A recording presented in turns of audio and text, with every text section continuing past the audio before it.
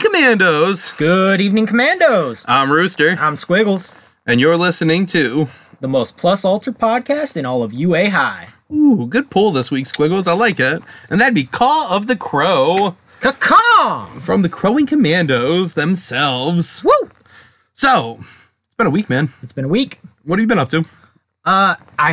Speaking of UA, I finally got caught up on My Hero. You're like, caught up? I'm caught up. What? With the exception of if I don't know if it released today or tomorrow, but tomorrow it comes soon. Okay, so yeah, I haven't watched episode 75, but yeah, I'm caught up completely. Well, technically you could watch it. I know you don't do it subbed, but you could watch it subbed because there was an issue over Christmas break, and they weren't able to put out the newest issue. That's what I mean. The newest episode. I'm caught up except to that episode. Yep, so we're at spoilers ahead. So you're up to Mirio getting shot and losing his powers, and then Midoriya shows up to kick some fucking ass. Oh yeah. I was watching that episode and I looked at Noelle and I went, man, he's gonna lose his powers. Because they kind of showed the bullets and it was like Chekhov's gun, which if you don't know Chekhov's gun, it's an old theater rule where when you see a gun, you're gonna see that gun get fired. Yep. So kind of pay attention next time you're out theater, when you watch TV shows, something like that. If they make emphasis of a gun for any reason, you're going to see that gun get shot. Or really any weapon for that matter. Yeah. If you see someone making an emphasis on a knife, that knife's gonna get used. To an extent, the gun's more specific. Like there's you could say like swords. Sometimes they're ceremonial parts of plays. And sometimes people get hurt on them. But Brigadoon's a great example. There's a literal swords dance, and you're like, ooh, someone's gonna get hacked down, and then nothing bad happens with the sword. So you can also use it for tension. But guns, Chekhov's gun will always get fired. Yeah. So, and that's as soon as I saw that, I was like, oh man, someone's losing. And I was like, Mirio's losing his fucking powers. Oh, yeah. Because it makes such an emphasis on how he's going to be the, he's better than you, Midoriya. He could be the next All Might. The million. But again, like I've said before, I don't think that My Hero is a show with a sad ending. No. Not yet. Not yet, I think by the end, there's going to be that wrap-up episode where it's like, and after we beat, fucking Togura, this is what we did with our lives. Which Togura could have been an amazing hero, but he is an incredible villain instead. Well, I think kind of like, they talk about Shinso who can, mind control. It's like, I don't know how Togura could be a hero. Like, with Decay? Oh, well, yeah, Toguro with the decay could, but, I mean, he could be at least a helpful. I mean, he could definitely stop, bad guys doing shit. Be like, what's that, your car? Meh, no, it's not. He could do that. He could also, if he could find a way to pinpoint it, he could be in the medical field and, decay the cancer in people. If they could find a way to pinpoint. I feel like you're making some stretches now with what this guy can do. But because the entire shtick is you got to be able to touch with all your all five fingers. That's why every time you see him, he's holding things weird, or he's got one finger off, or it's always doing that thing. So it's very specific about that. I've been spoiled a little bit about what his character will do from the manga, and what he is, and what his kind of future or past is, and kind of where he came from, and how he hooked up with All For One. Yeah. So I'm like, okay, yeah. So it's I don't know. I don't think his quirk could ever be that precise to do something like that. I think his quirk is just very destructive, very fucking just it's gonna destroy things. Right. Unfortunately. Which is one of the reasons that he kind of got drawn for All For One, and we'll see that in the future, I suspect. Oh yeah. Pretty hard. And I mean, there's a new movie coming out, so it's not new for Japanese audiences, but for us, we're gonna have My Hero Academia 2 Heroes. Okay. And I'm really excited for that. I think it's gonna be really cool. It's gonna come out probably February. We're gonna see an announcement. Commandos, Future Rooster here. I have grave news. Soylent Green is people. And also, as just revealed on Funimation's Facebook page and emails and things like that, My Hero Academia is going to be premiering in the US on February 26th. So that is a Wednesday, I believe. Tickets are going to go on sale January 31st. So ignore those two idiots not knowing when it's going to be. Future Rooster knows exactly when it's going to be. And let me just tell you from the future, it is glorious! I actually wouldn't know as I haven't seen it because I just saw the news while I was editing this. But we can pretend that I'm from the far, far future, right? Right? Anyway, back to the past. Enjoy, Commandos. About now, what the dates Island is out in English, correct? Yes, I believe you can find it. You can't find it on Funimation, but I believe you could like buy it. Right. And I'm sure you could find it in other less than reputable sources, which we do not condone on the Crow and Commandos page. Wink, wink, nudge, nudge. But watch your anime how you have to. Sometimes, you know, they're all law-abiding methods. Absolutely. What's that look for? That was absolutely. That was I was waiting for something else. That was just absolutely. You know, I always find that funny. Like, I remember being in high school and, like, maybe there were ways I got music that weren't, like, you know, like legit. Yeah. And now, like, I'm like, oh, I'll pay for the podcast I enjoy. Or, like, I'm in a better financial situation. I'm like, oh, I'll donate to these creators that I really enjoy. It's almost like making up for, like, I'm really sorry before, guys. Right. Here's me trying to make up for it. Please don't send me to hell. Please, Anubis, let my heart weigh lighter than the feather. And, I mean, if Anubis is judging you, you might be on a good shot. I don't know. Well, yeah, if it's my cat specifically, yeah, it'd be good. So I always get a chuckle because, like, some people don't get, like, the great joke I feel it is to name my cat after the jackal-headed god. Yep. And, I mean, I appreciate my vet. He's fantastic. He's always like, how's my Egyptian deity doing today? Like, I love the fact that he gets the joke and he just rolls with it. Like, it's my favorite thing. It's like, the first time I took my cat to the vet, he's like, did you name your cat after the Egyptian jackal-headed god of death? And I'm like, yes, I did. He's like, all right. Cool. Okay, then. So they knew who's my little deity, and then he scratches his ears. It's fucking adorable. Gotta take the cat to the vet soon. Yeah. Yeah, nothing serious. Just a checkup. Yeah, probably gotta do the same with Mew. I've got I get the same reaction sometimes when I take him in because he's got the extra toes, so it's always, and you almost hear it from the back room too. Oh my god, look at his toes! It's hilarious. It makes sense though. Like it makes sense though to call your cat mutant. Yeah. But like I named my cat after a fucking dog god. I know. Be almost worse. I'd be like, hey man, how's Set doing? And that'd be my fucking cat, Set. Yeah. I don't know. If I get a dog, I'm gonna name it Bast. Really fuck with people. Have some fun with that. Oh man. So oh man, dude. It's been a week. It's been. Like I went back to work this week. That sucked. Yes. I mean, it wasn't terrible. It was just like after the holidays and 2 weeks off and just not working, having to go back. And I was like, oh my God, I just want to sit at home and watch like weird little kid cartoons. And then when he sleeps, watch like violent shit like Goblin Slayer, which I finished. Did you? I did. It finished pretty cool. I actually really enjoyed the ending. It's on my list now to check out. Man, it's not bad. Like if you watch a couple episodes a night, you can burn through Goblin Slayer in less than a week. Oh yeah. Like I burned through it in like 2-3 nights. It's not. It's like I said. You get past that first episode. You get past the raping goblins, and it's all uphill from there. Yeah. Like you get past that, and it's all uphill from there. So like I said, I still feel kind of guilty because I'm like, I really like that anime. And I'm like, man, that first episode though. I'm like, well, maybe I didn't need that part. But yeah. So Goblin Slayer, check it out. Maybe sort of. Don't hate me. Oh my God. You know, it reminds me of a story. There was this. I don't even remember what the anime was called, but it was like this insane anime. It was like post-apocalyptic future shit, and there was this character, and it was very raunchy. It was one of those like 90s, like not quite hentai, but almost hentai, like borderline. It was like some weird Guyver shit, man, and like a Guyver suit and everything. I don't know if you ever saw the movie Guyver. And it was insane. And of course, one of the characters was wearing one of those like insane future, like dystopian future, like kind of like Cher from Turn Back Time, the music video. Okay. Like just like the leather V over like the nipples and over the crotchal area. Right. But it's all spiked and it looked super uncomfortable. And it was like this character could like eat things. And I remember like someone was like, oh, can I check that out? I was like, yeah, sure, no problem. And I lent them the DVD. And I remember getting a phone call like, how could you do this to me? Because it was such a fucked up dystopian anime, and like this character would eat other characters and then like vomit them out, and this guy's like so cold because he's like melting from her stomach acid. And I clearly remember traumatizing a friend in college because I'd like, yeah, no, you can like, yeah, go through my anime, you know, whatever you want to borrow, you know, go for it. And they were like, oh, can I borrow this? Yeah, sure, whatever. Why not? Like I also they borrowed Berserk and they hated me for that as well. Yeah. Which I don't know if you've ever seen Berserk. Berserk's fucked up as well. The books are even worse. Like, they only really cover part of the story of Guts and the fucking Band of the Hawk. The books are fucking like, holy shit. So, yeah, apparently, you know, now that I'm thinking about it, I just watch a lot of dark shit. So, maybe I need to go to the fucking doctor and reevaluate myself. I don't fucking know. You seem happy enough. Yeah, maybe I'm a sociopath. I don't know. Like, what is it? 1 in 25 people is a sociopath. 1 in 100 people is a psychopath. Something I don't know. like Am I on that weird. list? Am I on a watch list? Probably. Probably with the anime I'm fucking watching right now. I mean, it's been said if you've ever read Catcher in the Rye, you're on the watch list. That's like every high school student. Yeah. But I've read Catcher in the Rye. I've not. Oh man, you should read it. It's a good book.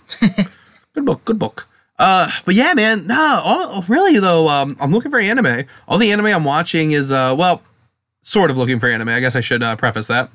All the anime I was watching, with the exception of My Hero, has ended for the season. So new anime is starting. I'm definitely got Sorcerer Orphan on my radar. Yeah, I don't know what that one is. It's an old, I want to say it came out in the 90s. Again, it was an old 90s anime. They made a PS2 game that I remember that I played the shit out of. I really enjoyed it. It was like one of the first games I got for my PS2. And it was just, it wasn't bad. It was like one of those, like, it had real-time elements to, like, boss fights and stuff. Like, oh, you're fighting a boss, hit the triangle button, shit like that. Like, God of War kind of style. And I just really remember enjoying it. So I saw that it's going to be like Sorceress Stabber Orphan or something like that. It's going to be the anime title. It's going to be simulcast on Funimation. So, of course, I'm going to be checking that out. Let's see. There's one that had a crazy title that I might check out just based on the title alone. Yeah. And it's like, I'm scared, so I'm going to max out my defense or something along those lines. Let me find this really quick. Yeah, the actual name of this anime is I Don't Want to Get Hurt, so I'll max out my defense. Bofuri. I don't know. It's like picture is like some chick with like a big ass shield. So I'm like, all right, I'll check that out. I'll see if that's about my life. There's Sorcerer Stabber Orphan. Okay. So it looks pretty cool. If I remember correctly, he is a really lazy but highly skilled sorcerer who only gets involved when his sister like has some problems. Okay. So he's like, fuck this shit, man. I'm going to do it now because my sister's involved. So I think the first episode just came out. So I'm going to try to catch that if I can. So I will say this, because I was trying to catch up on My Hero. Apparently Hulu does not simulcast anymore. I know it did at least in the first season. I don't know about the second and third. I ended up buying the Funimation app just so I could catch up on My Hero. Dude, I'm telling you, the Funimation app is probably some of the... I buy it by the year. Yeah. And I'm grandfathered in on like the $59 a year deal. So I pay for that every year instead of paying... I think it's now like $7.99 or $8.99 a month. I'm paying the $5.99 a month. It's like 2 screens, but I don't need more than that. Yeah, it's like the low tier or whatever. Yeah, I got... So when they changed it, so when I got it on the Funimation, they only had the one option. It was like $5.99. And then it became, okay, you can buy your subscription or you can stay at $5.99 and we're going to grandfather you. You'll get whatever the middle tier is and we're going to grandfather you in. And then they were like, hey, we're going to do this other option where you can get a year and you can get all this shit. It was like $90, I want to say. And they're like, oh, you can get like some pay-per-view with that. But I don't see any pay-per-view options on Funimation yet. And they're like, oh, you'll get some sort of reward. I don't see what the reward is yet. So until they actually tell me what the benefit of giving them an extra like $40 a month is, I'm just going to stick with the deal I have every year. And just every year around income tax, just know, oh, I should re-up my fucking Funimation.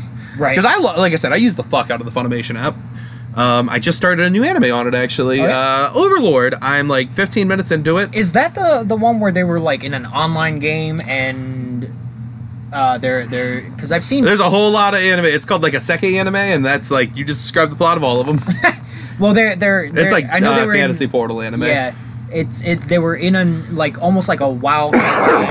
I suspect that you're thinking Sword Art Online.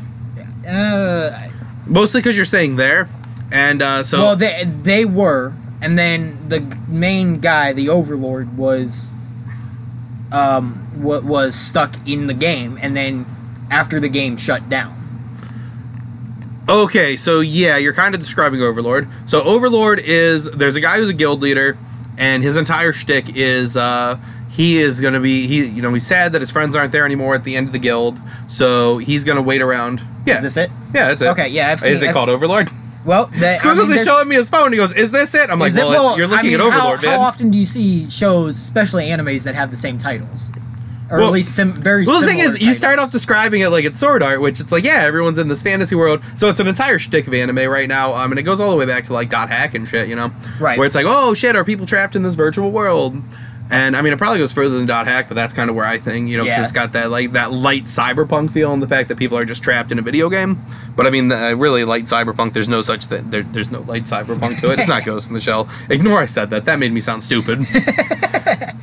But yeah, so it's so the guy's trapped in the game because the game servers go offline, and he is left in the game. So I don't know what's going to be left of his body because it's a full dive anime, so that means he had to have some sort of headgear on. Sword Art says that if you take the headgear off, it's going to fucking kill him, so that's why they're all trapped in the games and shit. And, I don't know what's going to happen in this one. Yeah. So I'm going to check it out. I'm going to definitely finish the first episode. I started it, and then I think Parker, like, woke up or something, or I had to be a dad. I had to go off and do dad duty. So I was like, all right, whatever, I'll get back to it. And I haven't gone back yet, but I'm intrigued enough that I will go back. Because I think the first couple episodes is him coming to terms with the game ending. The game ends and he's trapped in it, and like he sets like one of his characters to, like, stop being a bitch and like love him or something. Right. And then like all these characters are like, they develop personalities based on like the settings they had, and then like it's so, and then he has to, I don't know, man. A lot of the NPCs start coming out of the woodwork as real people. A lot of the characters that were played by people are coming in as NPCs now, and he's part of this game. And well, I guess technically like everyone would be an NPC for him now, wouldn't it?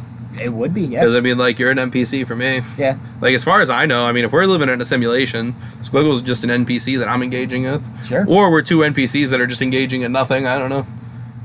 At no point do I accept the fact that I'm not a real person. At no point do I accept the fact that I am not the main character of my own story. Well, it's not being, you're always the main character of your story, but what I'm saying is, like, your story's just not important because I'm the actual protagonist, and I'm the one living through the adventure. That's debatable. That your story maybe, but not mine. No, my story's way better. Trust me, man. It's awesome. I got this awesome house with a cat and shit in it. 2 cats. 3 cats if you count yours. Yeah. Nah, man. No, yeah, you'll always be the protagonist of your story, good or bad. You're both the protagonist and sometimes antagonist of your own story. That's true. Yeah, so Overlord is, it's, I don't know, man. I'm gonna, like I said, I'm gonna give it a shot. I'm 15 minutes in, so I'm about at the end of the first episode. We'll see how it goes. It's got like 3 seasons. Right now, I'm not convinced I'm gonna be hooked on it. Right. I don't tend to watch bad guy anime. Like, in general, I pick, like, when I play video games and I do anything, I always tend to stick towards, like, the good side. I'm a Jedi or I'm a hero. I never tend to go villain or Sith. This is one of the few times, because I saw at least the first season, at least first half of the first season. This is one of the few times I get to go, I'm going to spoil it for you just a little bit. He's not the villain. He's portrayed as the villain because he was playing a villain character. He's not a villain. Well, he tries to be a heroic character after the fact, but I don't know. The description doesn't really sell it. The description tells me that he wants to be the overlord of the world. So I don't know. Yeah, I just don't know if I dig it yet. And the thing is, like I said, if I'm gonna have to pick between like a dive anime like that, like right now, I'm just gonna go back and watch Sword Art. Like at the moment, it just hasn't grabbed me yet. yeah. I mean, like I said, I'm only in the first episode, so I'm gonna go back and check it some more. But we'll see. It's a new anime season, a bunch of shit starting up. My Hero's still got some shit to go. So I am looking for some stuff. But I don't know yet. I just don't know yet on it. Well, there you go, Commandos. We're looking for some new anime, so if you got something, send it our way. I'll send it Squiggles way. I don't know. Definitely send it my way. I don't know if I need any help Definitely send finding my anime. way. I have a queue a mile fucking long of anime. God, it's kind of like books and movies to watch, dude. You know how fucking backlogged I am? I don't need help finding that. I mean, if you guys know some good mecha anime, feel free to send it out this way. Because I also, I finally got around to starting Gundam Iron-Blooded Orphans. So I'm enjoying that so far. I'm like 3 episodes in there. So that's pretty cool. I'm going to put that on, I think, whenever I do just building Gundam kits. Okay. I just want to put some mecha on in the background. Have some fun with it. So that's kind of my goal right there, kind of my plan. At least that's what I'm working on, at least. But yeah, man, so Funimation's got a whole new slate of fucking shit coming up. You got anything else, man? I got some other shit still. Only other thing I really did was some D&D this week, some continued D&D. All right, got a little bit farther in your campaign. A little bit further, we got to fight 3 fire giants this week, along with a shit ton of other things, and ended out on top. And I almost died. I was floating between like 4 health points and 15 health points for a good 4 rounds. And finally bumped up over 20 and then up back towards my full health. But yeah, for a good minute there, I was on death's door. We may actually be starting Horde of the Dragon Queen in the near future. Oh man, I can't wait! I'm so excited for that. There's potential tonight, but then Amy and Gabe had to go record a movie. There was. And so in 2 weeks, I think we're gonna actually get the first session in. So I'll be excited for that. We'll see if it actually happens. So right now I have hope, though. I have hope. There's always hope. Yeah, let's see. So if we start that up, I'll be DAMing, and we'll see what happens. Are we going to have to recreate our characters, or are we going to... I don't think we're going to need to recreate the characters, but I do think we're going to need to spend like the first 15, 20 minutes just, all right, guys, let's reintroduce what's happening. You guys are a party. This is the connection. I'm going to print out the sheets just to make sure everyone has one, so if anyone lost anything, they're ready to go, and we'll go from there. Okay. But overall, I'm pretty confident that we're going to be okay. Horde of the Dragon Queen's not too bad. It starts off light enough, I think. And I'm pretty familiar with the first couple episodes of it, or because we're doing that episodic style. Mm-hmm. So I'm familiar enough with the beginning that I think we're going to be okay. At least I'm feeling pretty good about it right now. So I sure hope so. Let's see, man. What did I do this week? I played some Small World. That's always fun. Man, it's it's definitely one of my favorite games. It's an evergreen title for sure. Oh yeah, I don't remember if I put it on my list of board games or not. It was on. If not, I did not, it was on my short list. Mm-hmm. It's a Days of Wonder game. It has been out. Oh God, at least 6 or 7 years now. It was out when I started the hobby. And it's so fun. So the way Small World works is it's very modular in like how many people are going to play. Like, okay, cool. I think you have to have at least 3. And then you have a small board or a bigger board or a bigger board or a big, depending on how many people are playing, and it maxes out at like 6. You get a trait and a race. And the way it works is you just shuffle up your traits, you shuffle up your races, you lay 6 out, and then you have, that's how you just start with. So it's like, cool, you can either take the top one for free, or you can pay to get down to that 6th one. Take that, all the money stays on there, next one up, boom, they slot up. And then if you take one that has money on it, you get the money with it, so that's pretty fun. And it's just a fucking phenomenal little game. Oh, yeah. The world's obviously not big enough. It is called Small World. You attack your opponents to get points, sometimes because they're getting too many points, or sometimes because you might be mercenary orcs and you need to attack people so that you get money. Or other times you might just, need to attack people because you need to get some sort of resource or some sort of like land grab. Like, oh, cool, I have magic spaces. As long as I attack these guys and get those magic spaces, I can harvest them out of there.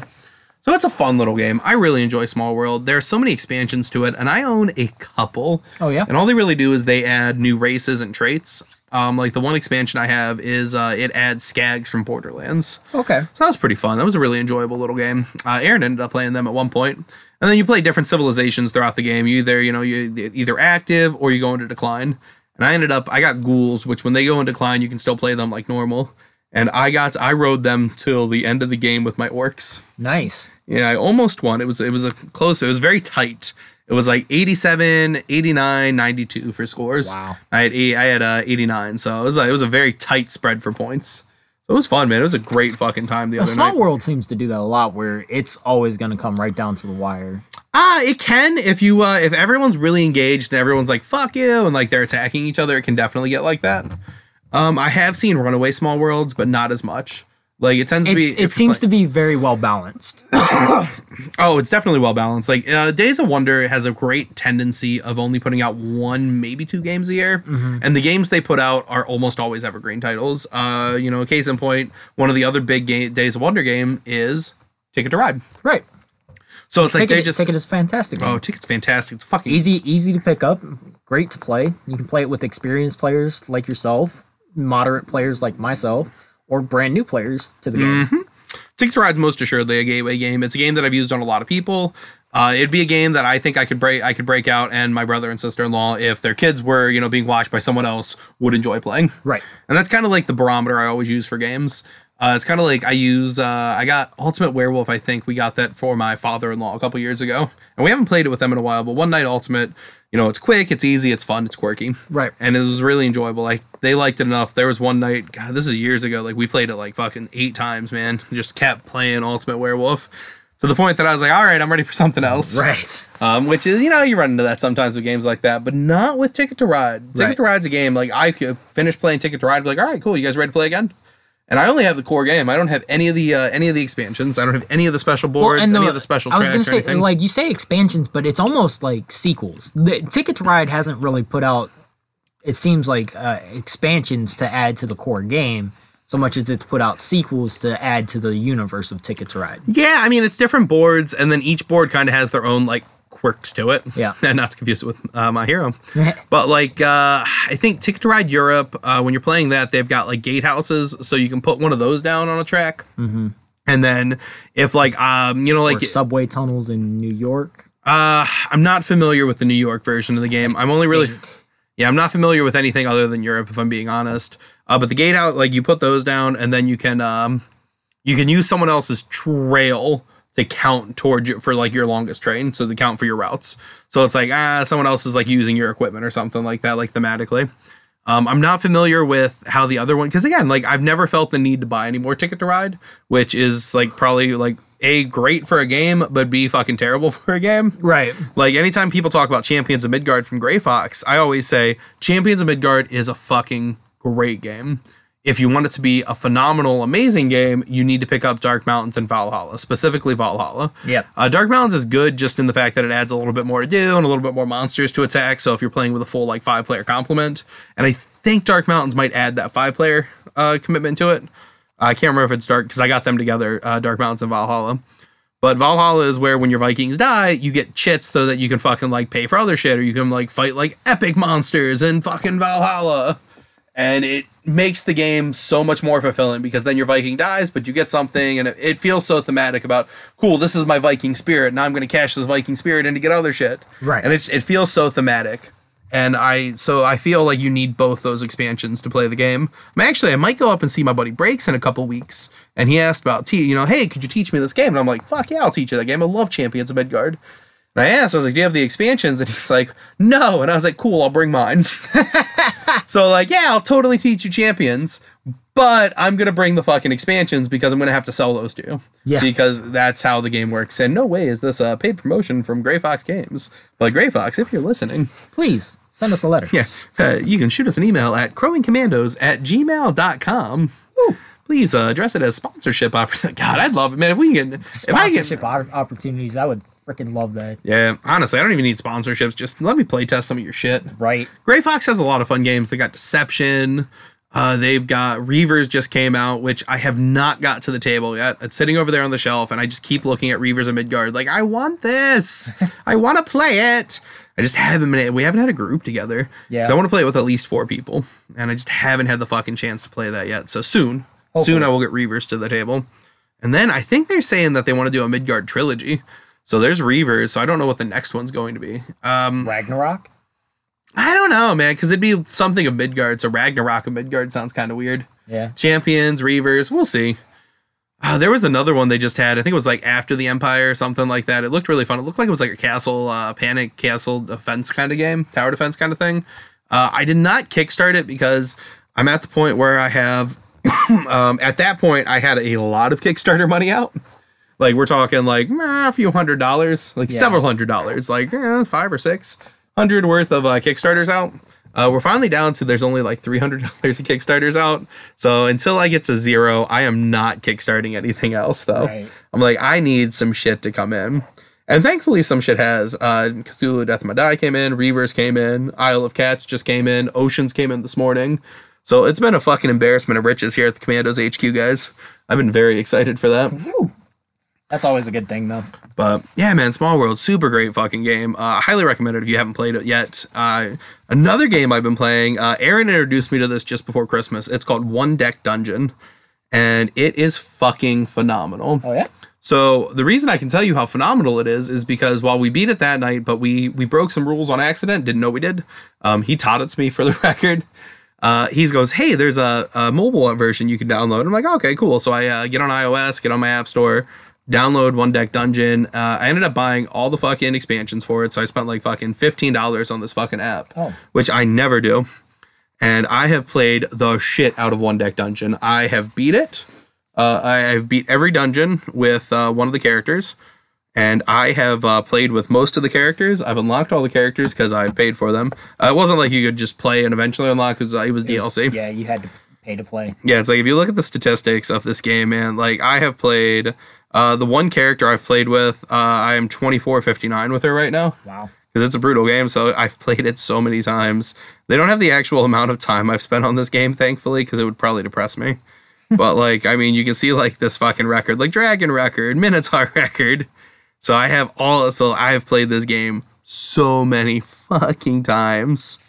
Now, would you be able to play and still have fun on it if you didn't download the, however much money worth of stuff that you were downloading on it? Yeah, if you just downloaded, I mean, you got to pay for it anyway. It's like, I think it's like $5. Okay. So it's a pay to play, it's a pay to buy anyway. But yeah, if you just got the base game with like 5 or 6 heroes and like it's got 5 dungeons, I think you would have a great time. Especially because you could get, no, Kalina was a DLC hero, so I had to buy her. But yeah, no, I think you would enjoy it. It's a fun game. It's got some different things. Once you beat all the dungeons, all the base dungeons, you unlock what's called Gauntlet mode, where you try to see how far you can like go into the dungeons and beat the dungeons. I have put so much time into this that I haven't went to Sentinels of the Multiverse on my phone in at least 3 weeks. Wow. Yeah, I know, because Sentinels of the Multiverse is my favorite board game, and I have not played that on my phone, so I haven't played Sentinels in like a month. So, like, I mean, I could teach you how to play Sentinels right now. Yeah. But I could teach you how to play One Deck Dungeon right now, super easy. Like, if you just put the game in front of me, I'm like, I don't even need to read the rules. I have this down. Yeah. I have played so much. And it's nice because, like I said, it's digital, so it won't let me break the rules that we accidentally broke when Aaron taught me to play. Right. So I'm like, oh, I can do this, and I can do this. So I'm like, oh, that makes sense. Like, this is easy now. And it's a great game. Super fucking fun. Enjoyable. The animations take a little bit long, so I turn all that shit off because I get really annoyed with it. Some people probably dig that. Like, oh, look, there's dungeon doors and stairs. And I'm like, fuck that. Just take me to the next part. I ain't got time for this bullshit. I just want to play. So, but yeah, man, I would totally check out One Deck Dungeon. Well, I believe to do that at some point. Yeah, I mean, and board gaming in general is getting a lot better on mobile. Sentinels is a great game. You can play mobile. One Deck Dungeon is great. I think you can play Ticket to Ride on mobile. Really? You can get Evolution on mobile. I feel like Terraforming Mars came to mobile or is coming to mobile. I don't know if they've got that finished yet. So there's a lot of board games that are starting to make the jump into the mobile market. And what I like about that is they'll offer challenges. They'll do things. So like it spices up the main game a little bit. And sometimes you'll get One Deck Dungeon. I don't know if there's a promo card for it, but Fanatic's in One Deck Dungeon because it's One Deck Dungeons by Handelabra Games, who does Sentinels of the Multiverse. So I can play One Deck Dungeon as a Sentinel of the Multiverse character, which I really appreciate because I'm like, I love Sentinels. So it's really cool. So I totally would recommend One Deck Dungeon to you. And I mean, the last thing I really have that I have to talk about is just hopefully you guys have been checking out the Chrome Commando page over on YouTube. Oh, absolutely. I have put up a couple videos. There's an intro video where I eat some Keith's hot sauce, which it says it's not so hot, but it's kind of got a little bit more kick than I was prepared for. It's good, and it's like a gravy, but it definitely has more kick than I was prepared when I ate it the first time. I was like, "Whoo, Nelly!" All right. So you can see that. You can see an introduction to Gunpla, and you can see Isle of Cats, a Kickstarter unboxing. I just put those up there. And then next week, we're going to have a couple more videos. I am recording a couple of Squiggles tonight. So instead of having to record them the day of or the day before and edit and get everything done, rendered, and ready, I'm going to have a little bit of a backlog so I can actually enjoy my fucking week. That'd be nice. Because I just got cast in a play, so I don't have as much time to make video content, of course. Man. So I will be doing, I'm going to be playing Giles in Agatha Christie's Mousetrap at Spring Hill. Sounds good. On February 28th and 29th. So ask what I'm doing on Leap Year. I'll tell you. I am going to be in the theater play. In the theater. Yeah, I'm really interested in how it's going to work out because I am playing a character. Obviously, I'm an actor in the play. And the director is somebody that I kind of got the job for. Because in a weird way, so we got that grant for the Spring Hill, and it's working out of Spring Hill. Like, so Sammy's like kind of is in charge of Spring Hill. Like, she's the director. She's the the business director at Spring Hill. Well, the Players is like her side project, but like she produces the shows for us, and like she's like, oh yeah. So it's like I'm kind of like artistic directing. That makes sense. So I'm artistic directing. I mean, knowing you know so much about theater. You know so much. You know a lot more than the average Joe. Yeah. I've dabbled in theater. I've dabbled in it. I don't want to sound like a fucking, because I don't know shit about theater, man. I'm making it up as I fucking go. Are you kidding me? I mean, it does. That's a lot of what anything is, though. I dabbled. It's a hobby that I paid a lot of money for. I took some student loans out for a hobby. And but yeah, so I'm artistic directing, and I'm also going to be acting in it. So I'm gonna have to, and this isn't gonna be a challenge for me. I love to tell people that wrong when it comes to like nerdy shit, but like I have such a hard time in the creative process being like, I don't know about that choice, so I don't have to worry about that. I am really excited though. I've always wanted to be an artistic director. And so this show is going to be a little bit more of a challenge because I'm in it. So I don't want to be like, well, I asked the director to do this. So if I don't, and it's not that I think she's going to be wrong, because I think Amy's going to do a fantastic fucking job. But it's going to be like, like, oh no, like, do I say, hey, I think you should do this? I don't know. So it's going to be fun. I love the collaborative process of theater as well. So it's something I'm really looking forward to. And so I hope people come see it. It's going to be limited seating. We are looking at selling 2 nights. The 28th and the 29th. We may be able to open a preview night to an audience. I don't know yet. So we're working on that, but I'm fucking super jazzed for it. I haven't heard who the full cast is. I know 2 other actors. My friend Sue from CFP and Patrick, who helped us with Christmas Carol. Yeah, you met Patrick. He was at Christmas Carol. So he's going to be in it, and Sue's going to be in it. So there are some people that I've worked with before. I suspect there are some other folks that are going to be in it that I know. I haven't heard, like I said, I haven't heard the full cast, but I'm really excited. It's going to be a great show. Oh yeah. And we're setting a show, it's supposed to be in a Victorian era house. That's awesome. So it's going to be pretty fucking nifty. You guys have done quite a few things at Spring Hill that I've been a part of. I've never been disappointed going to a Spring Hill show. That's the goal. I've never even been just that was okay at a Spring Hill show. I've always been I've always thought it was really well done. I've always thought this has been a great night. Like anytime I've gone and done Spring Hill stuff or seen Spring Hill stuff or just hung out with Spring Hill people, because you guys are all great people, it always comes back as, man, this was a great night. I'm glad you feel that way.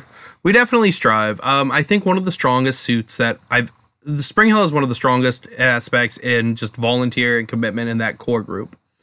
And I like this. The players group is just dedicated. It's just a group of dedicated, lovely fucking individuals. Just beautiful fucking artists, wonderful humans who are just fun to work with. And it's like, it's easy to say that kind of shit, but it's so fucking true when it comes to them. Like, but you can see it too. You can see the love you guys have for each other. And even like, because I've done a few things with you guys, the love you have for the people coming in and just joining you for a night or two for whatever you're doing. It's a passion project, most assuredly. Yeah. Fun. You can see that in the finished project, and it's so fantastic to just walk in and see the love of the project, the love of the people, the family feeling. You guys definitely have that everybody's family, and we welcome you to our house kind of feeling. We try to. So I'm hoping. And I feel like that does come out, and it does come out that way. I'm really glad that comes across to people. I mean, that's what we strive for. That's what we want. That's why we hope all of our patrons who come out and see our shows, all the patrons that come out to the house, not only are they getting, a little bit of historical perspective on things, but, they're having an enjoyable evening. And fun enough, we're going to be doing, I'm going to be starting a podcast for it. Oh, yeah? Well, part of the grant is I have to document my process. And now that we have the show going, I want to podcast it. It's not going to be a weekly podcast, I don't believe. It'll probably be a bi-weekly or monthly podcast. Okay. But it's just going to be kind of our trials and tribulations as we start this theater, as we do something like this. And ideally, it'll be obviously me and hopefully a couple of the other directors. Maybe I'll get Amy and I'll get Kathy. Maybe even Sammy. I'll get them to come out and do something. So, so you hopefully, guys, you can look forward to at least one other podcast from me. But that'll be like, it won't be the Rooster persona where I'm a little more like mean to people. I'll be a lot nicer because it'll be definitely more like who I am as a person. Right. So I got to separate that personality. I don't know. I mean, I've dropped, talking about that, it's like we've dropped part of the, like, it used to be like Squiggles was like a bumbling idiot and Rooster was just like his like fucking Squiggles like, is I'm still disappointed in you. Idiot, but yeah, Rooster was like 3 steps from like, I'm so disappointed in you, Squiggles. I mean, I'm just a bumbling idiot in real life sometimes, though. So yeah, it's always something like, I don't know, man. I'm never sure where the characters fucking start and end. Sometimes I'm like, well, what is this? Is this a Rooster thing to do? Is this a? I don't think it's all, because part of it too was it was just us amped up. It wasn't really like it. We do a lot of this stuff when we're not on the podcast, when we're not on the videos. When we're just hanging out, we say that kind of stuff to each other. It was like fair. I definitely think we amp it up though. Like we ramp it up for the show. That's something that's always fun and enjoyable. I don't know. Like, I feel like people would be like, "You're a fucking dick, Chuck." I'm like, "Oh wow, that hurts, guys." I mean, I am a dick, but that's a different story. I don't know where this podcast is going, man. We're getting off the fucking rails talking Spring Hill. And, like, let's talk about our characters. Man. So, yeah, Spring Hill, man. There's going to be a play up there. We'll probably talk more about it a little bit. What, Spring Hill, I took Kayla on our first date there to the murder mystery in November, Kill on Hill. And she said it was one of the best first dates she's ever had. It's one of the best first dates I've ever had. It's probably the best, honestly, best first date I've ever had. It was a great night, and I feel like I can't say this enough. If you want to go out and just have a good time, Spring Hill is a great way to do it. Unless you're in Spring Hill, then you got to be up there. Well, even then. I mean, I have a good time doing that, so. All right, man. You have anything else to talk about this week? Not this week. I think I'm pretty good this week. All right, let's go into our maybe new artist of the week. Maybe new. So we say maybe new because we have done this for 14 weeks now. And each week we feel we get a little bit better. I feel like we might have went off the rails a little bit tonight, but that's a different story, Commanders. Yeah, we go off the rails all the time. And so I know we've talked about Ashley Witter before. We have. She's one of my favorite artists. She is doing a lot of Dr. Aphra covers over at Star Wars for Marvel. She is the main artist on Warriors. She has done Scorch. A lot of art. She's done art for board games, Fantasy Flights, Android Netrunner. She did art for some of the cards. Super cool lady. Very, very awesome. Yeah. Amazing artist. Very good artist. And I feel like we've talked about her before. But I don't know if we've talked about her in Artist of the Week capacity. So we finally started a spreadsheet of all the people that we've liked on Artist of the Week. So if you've heard this before, let's just, so we'll keep it short and simple, but let's just say Ashley Witter is probably one of the best fucking cover artists in the game right now, Absolutely. If not the best. And I mean, I'm putting her up there with the likes of like Alex Ross. Yeah. Like, I know Alex Ross covers are always so like, or, or like J. Scott Campbell, but his covers are more like the sexy covers. And I think that's why they're so popular. Possibly. Ashley Witter covers are fucking phenomenal. They are to the point where I don't read Star Wars, and I was half tempted to pick up some of her covers just for the covers. Like, her covers are just so fucking like, there's a lifelike energy to them. Yeah. Like, you see it, and like, there's always... You can almost see the pictures moving. Yeah, there's always some sort of like, she captures motion. Yeah. And that's one of the things I love about Warriors. Warriors is this dark, gritty fucking Game of Thrones meets Redwall-esque fucking universe. It's a dystopian future. It's fucking... It's so dark. And it's gory as shit. Like, squirrels and field mice and cats are fucking murdering the fuck out of each other in this book. Right.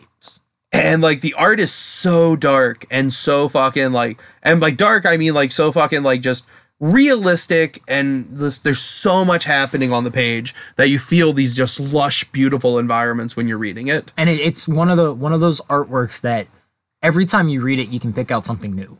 Yeah, no, it most assuredly is. Like, you can just see these little fucking details. And it's such beautiful artwork. I mean, like 10 times over, you're going to pick out details you didn't notice before. It's her artwork is that kind of amazing. Mm-hmm. And I can definitely understand, like, the reason the books take so long is because there's so much attention to detail and there's so much beauty in it. And, like, if my only frustration with it would be, oh no, it takes forever. But then it's like you get the book and you look inside and you're like, oh my God, it's so gorgeous. Right. Like, you visually eat the pages. Yep. Like, there's the only way I can fucking describe it. Like, as soon as you crack open a copy of Warriors, I fucking immediately, like, my brain just starts to fucking feast on this fucking world that she's created. You almost read the book cover to cover without reading a single word, and then you go back. You could. Honestly, I'm never going to forget my favorite cover so far of Warriors is Summer issue 1. Mm-hmm. And it's like an old drive-in, and there's a fucking just like hooded roguelike fucking character on a fucking drive-in fucking speaker box, and it's like the world's decayed around it, but it's like you can just, there's so much happening in this picture, and like it'd be like, it's almost a writing prompt. Like, it's almost like I want to fucking write a story based on what I'm fucking seeing alone, and like they're so fucking, it's like immediately grabs you into the world. I mean, the cover is one of the reasons I picked up Squarriors in the first place. The first issue of Squarriors has one squirrel And you standing sold up. the hell out of Squarriors. I did. I sold at least 5 or 6 people. I was gonna say you had at least 5, 6, 7 people that were picking. Yeah, it was up back when I was just working because at the of you. comic shop, and I kept telling people, like, listen, this book is fucking gory, this book is dark, this book is fucking awesome. If you're looking for art, buy this fucking book. Right. And it's just so good. It's like I can't describe it in any other way than just fucking breathtakingly magnificent. So And that's all Ashley Witter. yeah, man, and she's fucking great. She does a lot of covers now. She does a lot of Marvel covers. She's done some X-23, Fantastic Four.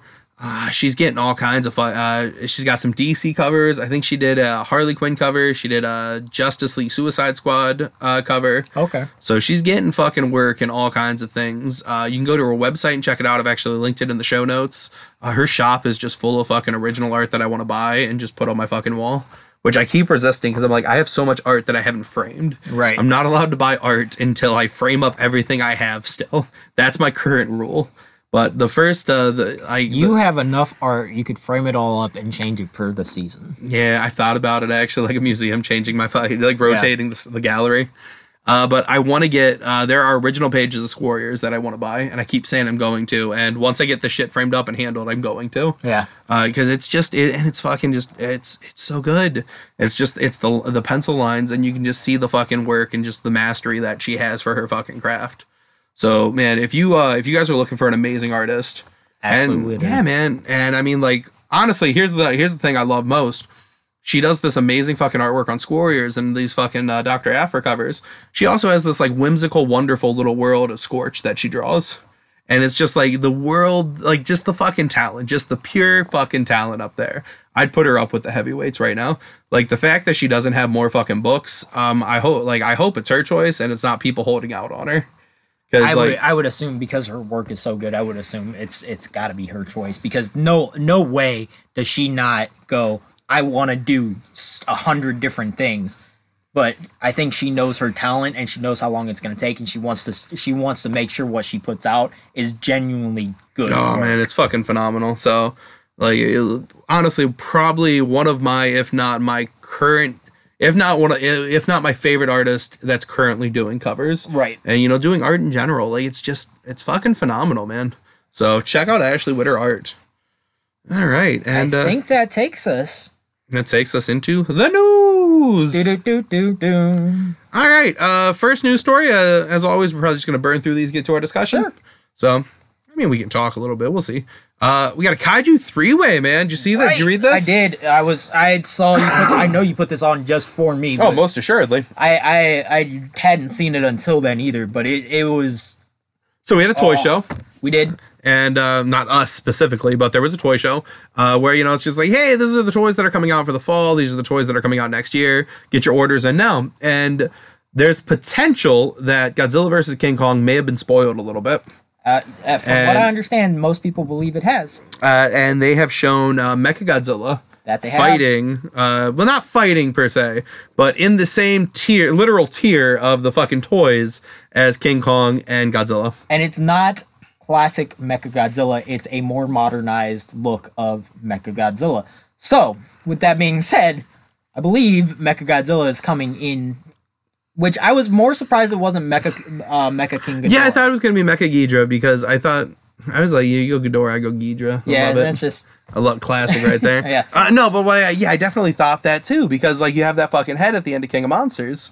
And you have you have the head at the end of the monsters. You have the team swarming Mecha King Ghidorah at the end, or you have him swarming the head at the end of monsters. So it was that was why I thought it would be Mecha King Ghidorah. But if it's Mecha Godzilla, I'm okay with that too. Well, it makes me wonder, like, what are they going to do? How are they going to make him Mecha Godzilla? And it makes me wonder too. Is this going to happen over at Skull Island? Is this going to happen off of Skull Island? Because, I mean, I think that's the biggest question. Is King Kong leaving Skull Island, or is Godzilla going to Skull Island? Well, I think they were saying it was on Skull Island where they found the skull at the end of Monsters. Yeah, so, like, they kind of imply in Monsters, and they kind of imply in the universe that under Skull Island might be where, like, the fucking, Titans originated. Yeah. So...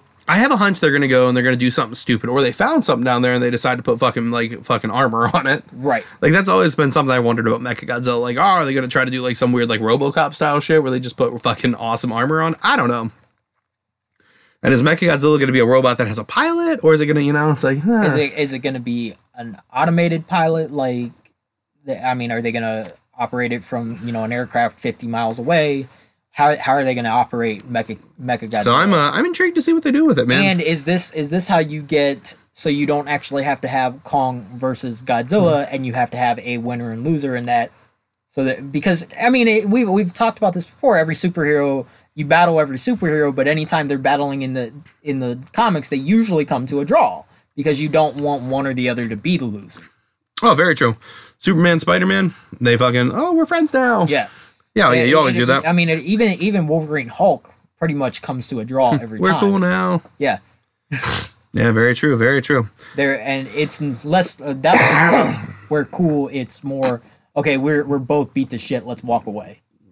Yeah, so I'm interested to see what they do though. So is that how you get the two of them? You get Godzilla and Kong, who have both been seen to be the hero monsters in this universe. Is that how you get them to be on the same side and you get everybody? It was all a misunderstanding. We have to fight this giant robot you. Yes. So, I'm intrigued. I will definitely see. I don't think they've got any Godzilla Kong trailer out yet.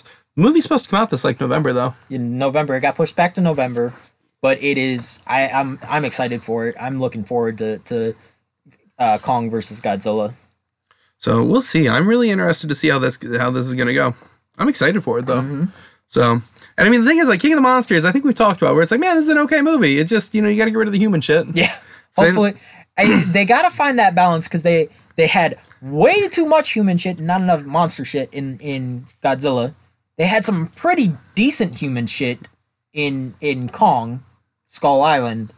And then they went back to too much human shit in King of the Monsters. So they need to find that balance that they had almost in Skull Island.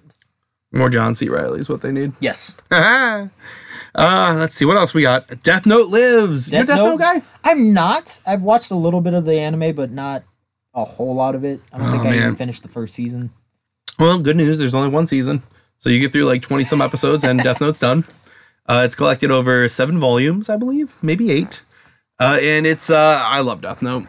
Death Note is one of those rare occasions where I love the bad guy. Uh-huh. Death Note is the bad guy. Kira is not a good fucking guy. Nope, not at all. Big fan of Death Note, though. So it's going to be the first time in about 12 years that there's been a new Death Note chapter.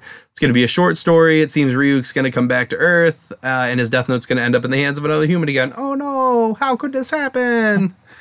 And I'm excited for the shenanigans that could imply. 84 pages, not going to be that long. It's a one-shot. I don't expect more Death Note coming in the near future after that, so I'm going to be excited for it, though. The live-action movie was not good. No. Did not make me happy. The anime is fucking phenomenal. I can't recommend that enough. If you're looking for that, especially like, man, it was like 2007 I was watching it. Yeah, it was summer 2007. If you were in that like emo scene kid kind of like fucking like were into that. Like you should like, and you didn't watch Death Note, you missed out on that, man. So big fan of Death Note. My sister was always a big fan of Death Note, so it was different, man. It was an anime that at the time I was like, man, I never saw this coming. I didn't know what to think of it. Like I remember people buying notebooks with the Death Note and shit. Oh man, I remember V went fucking nuts for it, and he kept telling us, "You gotta check this shit out." And so I bought the first book, and I was like, "Holy shit, you gotta check this out." Yeah. So a big fan of Death Note. I really want to revisit it. It's been a long time since I've checked out Death Note. I checked out the live action a couple years ago when it came out. I was less than enthused. So I need to go back and revisit Death Note. Kind of give it a shot, see what's happening with that universe, because I love Death Note. I really did. Fantasy Flight Interactive, Crash and Burning. Yeah, this is odd. It is. So Fantasy Flight Interactive is the video game publishing division out of Asmodee. They are the ones that are they're taking like Fantasy Flight games and they're helping like port them over to like computer, Steam, things like that. And long story short, they were all laid off. Yeah. About 10 people, I believe it said. Yeah, what's really interesting is, Fantasy Flight's always, when I think of the juggernauts of the board game industry, Fantasy Flight's right there. So much so that Fantasy Flight is one of the few board game companies that I can name off the top of my head. Yeah, they have such like I don't pay attention to a lot of that stuff like you do, but I know Fantasy Flight stuff. Yeah, I mean, Fantasy Flight's one of my favorite companies. They put out a bunch of games I enjoy. They're the LCG holder for a patent. So if you're playing like Marvel Champions, if you're playing Twilight Imperium, if you're playing Descent, Fantasy Flight games, all of them. So the fact that this is interesting to see that a company like that might be having some problems, some struggles. There have been some key departures recently. They've lost some designers. They've lost just main people within the company. So I'm a little concerned for them right now because there's a lot of games. I mean, I'm playing Marvel Champions right now. I'm fucking loving it. Right. So I really hope that there's no thing to be concerned about from the board game division. It seems like that's strong as ever. It might be them just cutting the fluff and what's not making the company money. So I'm really interested to see if they make any announcements or they say anything different at the Fantasy Flight keynote address this year at Gen Con. And I mean, I know that's fucking from where we are, that's 8 months away. So I'm sure they'll make bigger announcements about what the company's doing by then. But I'm really interested to see where the company seems to be. Like, Gen Con's going to be a great barometer, I think, for it. I think you're right. They had a different Gen Con last year that, like Aaron and I were talking about, because instead of having a big market and with all this shit, it felt like they were selling a reduced amount of games and a reduced selection. Huh. So I'm really interested to see if, there are problems within the company. Like, maybe they're going to start cutting back or changing some things. Like, they just killed one of the LCGs. They just killed Game of Thrones. Oh, wow. So they killed Android last year, but that seemed to be because, I think it was last year they killed Android. But that was just because Android was, they lost the license too. Oh, okay. Like, they couldn't use the Netrunner license anymore. So as a result of that, they killed that LCG, but they just killed Game of Thrones, which seemed like it was a very popular, strong LCG. Yeah. So I don't know if it's just because they ran out of book material and we're done designing games for it. But I mean, they've been designing cards and shit for, Lord of the Rings. If they ran out of book material, can we just blame George R.R. Martin again? Yeah, well, they can just go with what happened in the series, but that's a different story. So I'm interested to see where the company's heading, especially because, like I said, when I think of juggernauts of the board gaming industry, Fantasy Flight's up there. So if Fantasy Flight starts to show signs of weakness, that would most definitely harken to the idea that maybe the Golden Age board games is ending. Yeah. But I mean, Fantasy Flight's putting out the Arkham horror games, so it's like they keep coming out with more and more fucking Arkham games. So I think the board game section's just fine, but I think it's everything else Fantasy Flight's doing might be in trouble. It's the Fantasy Flight always puts out, it's not just like they put out games, the most games. They put out a lot of games, and they're usually 95% of the time they're very good games. Yeah, Fantasy Flight puts out games that are, they're games that hit the table very frequently. If you look at my shelves, you're going to see a lot of FF games up here. Absolutely. It's a company that you can't avoid buying if you're in the modern board game industry. Like I said, if you're playing card games, there's Star Wars Destiny, they're Keyforge, they're Game of Thrones, which is ending, they're there's so much shit, they're Marvel Champions, Android, which still has a very strong player base, despite the fact that it was discontinued. There's so many games that Fantasy Flight's putting out that I can't imagine, and I don't think it's happening, and I don't think it's going to happen, but I can't imagine a world where Fantasy Flight loses the fucking grip that they feel like they have. Because for me, it always feels like it's Fantasy Flight and CMON or something like that. Like, it's always the world versus Fantasy Flight. Yeah. And I mean, even CMON or, Come On, as they want to be called now, I miss their old title, Cool Mini or Not. Apparently that wasn't cool enough. It's like even they use fucking Fantasy Flight's Asmodee, who owns Fantasy Flight. They use Asmodee for their North American distribution.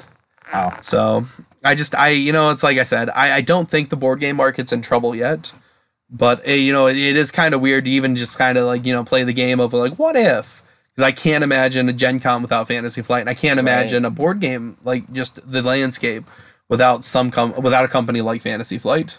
Now, there's always been Asmodee. There's always been the argument that Asmodee mismanages the properties and mismanages the brands. So maybe that has something to do with it, because along with the interactive, supposedly there were a lot of layoffs over in the RPG side of Fantasy Flight as well. And they run the Genesis system, the end of the year, end of the world RPG that we keep saying we're going to play. Mm-hmm. They run that. They've got Star Wars, the RPG. So they've got other RPG. They've got an entire RPG line that could be in trouble as well. So it'll be really interesting to kind of definitely keep your eye on that and see where Fantasy Flight's going and what's going to be happening with that company. And I hate to say this, but I do hope it's only the video games. And I hope because the director or the president, whoever it was of the Fantasy Flight Interactive, had said, I'm going to try for the next month to find all my people jobs because they're all very good at what they do, and I myself am looking for a job. So obviously he cares about his people, and I hope it's only them. I hope it's only it goes as far as the video games for towards Fantasy Flight, because that I don't need a Fantasy Flight video games as much as I need Fantasy Flight board games. Oh, definitely. If I had to choose between one side of the company to survive, obviously I'm always going to pick the board game side. So we'll see. I mean, it's going to be a story definitely kind of keep our eyes on and see what's happening with it. It's developing, as they say in the news world. The next one's kind of interesting. It's based on a Stephen Sondheim musical. Mm-hmm. So there's a Sondheim musical called Merrily, which takes it's reverse time, Benjamin Button kind of style. And it takes place over about 20-ish, 30-ish years, just about a couple, from their 20s to old age. So they're doing this, they're going to do this, they're going to shoot it in reverse, and they're going to shoot it over the next 20 years, and it's got a release date of 2040. Yeah. So I'm intrigued to see what's going to happen. They've got a couple Broadway actors for it. They've got a director who shot a movie called Boyhood over 12 years. So he is not, he's not, I don't know, like a stranger, I guess, to long shoots. Yeah. So I'm intrigued to see how this is going to work. Everyone that has worked with him on Boyhood has said he knew what he wanted at the beginning, he knew where he was going, and he knew how to get there. So it's definitely interesting. I mean, this is the kind of thing where it's you can have a script and you could literally keep changing it for years and still be okay. So I wonder, the title development hell, I'm always wondering if that's going to apply to this. I just want to know, how do you get a production company to sign on for a 20-year project? I guess you just hope that the payoff in the end's worth it. I guess, but man, that's an insane, I can't imagine going into that production room and going, hey, I've got an idea, 20 years. Let's do 20 years. I'm more curious about how many shots they need. Yeah. And so what the process is going to be there. I mean, these are actors. So it's what if you book something? Are you always going to be booking, all right, I'm always going to have the third week of January, we're going to go shoot this. So it's what's the plan? How are they going to so I'm really interested to see how they're going to work that out. But I mean, I know this is terrible, but you also run into, what if someone gets hurt? What if someone gets sick and completely changes? I mean, Mark Hamill, after the first Star Wars, got into a wreck and they had to write in scenes for why he was messed up. Yeah, but then we get the Wampa. We do.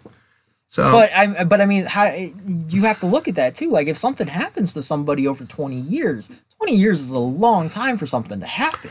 Well, I think that's kind of the gamble that you're taking, though. You want to get that, you want to have that age, you want to have that experience, you want to have the same actors. It's kind of they all, there was the joke about, instead of making It Chapter 2 immediately, let's wait for these characters to age 20 years. Yeah. Let's make It Chapter 2 in 15 years. Let's make it in 10 years. Let's see these guys as adults.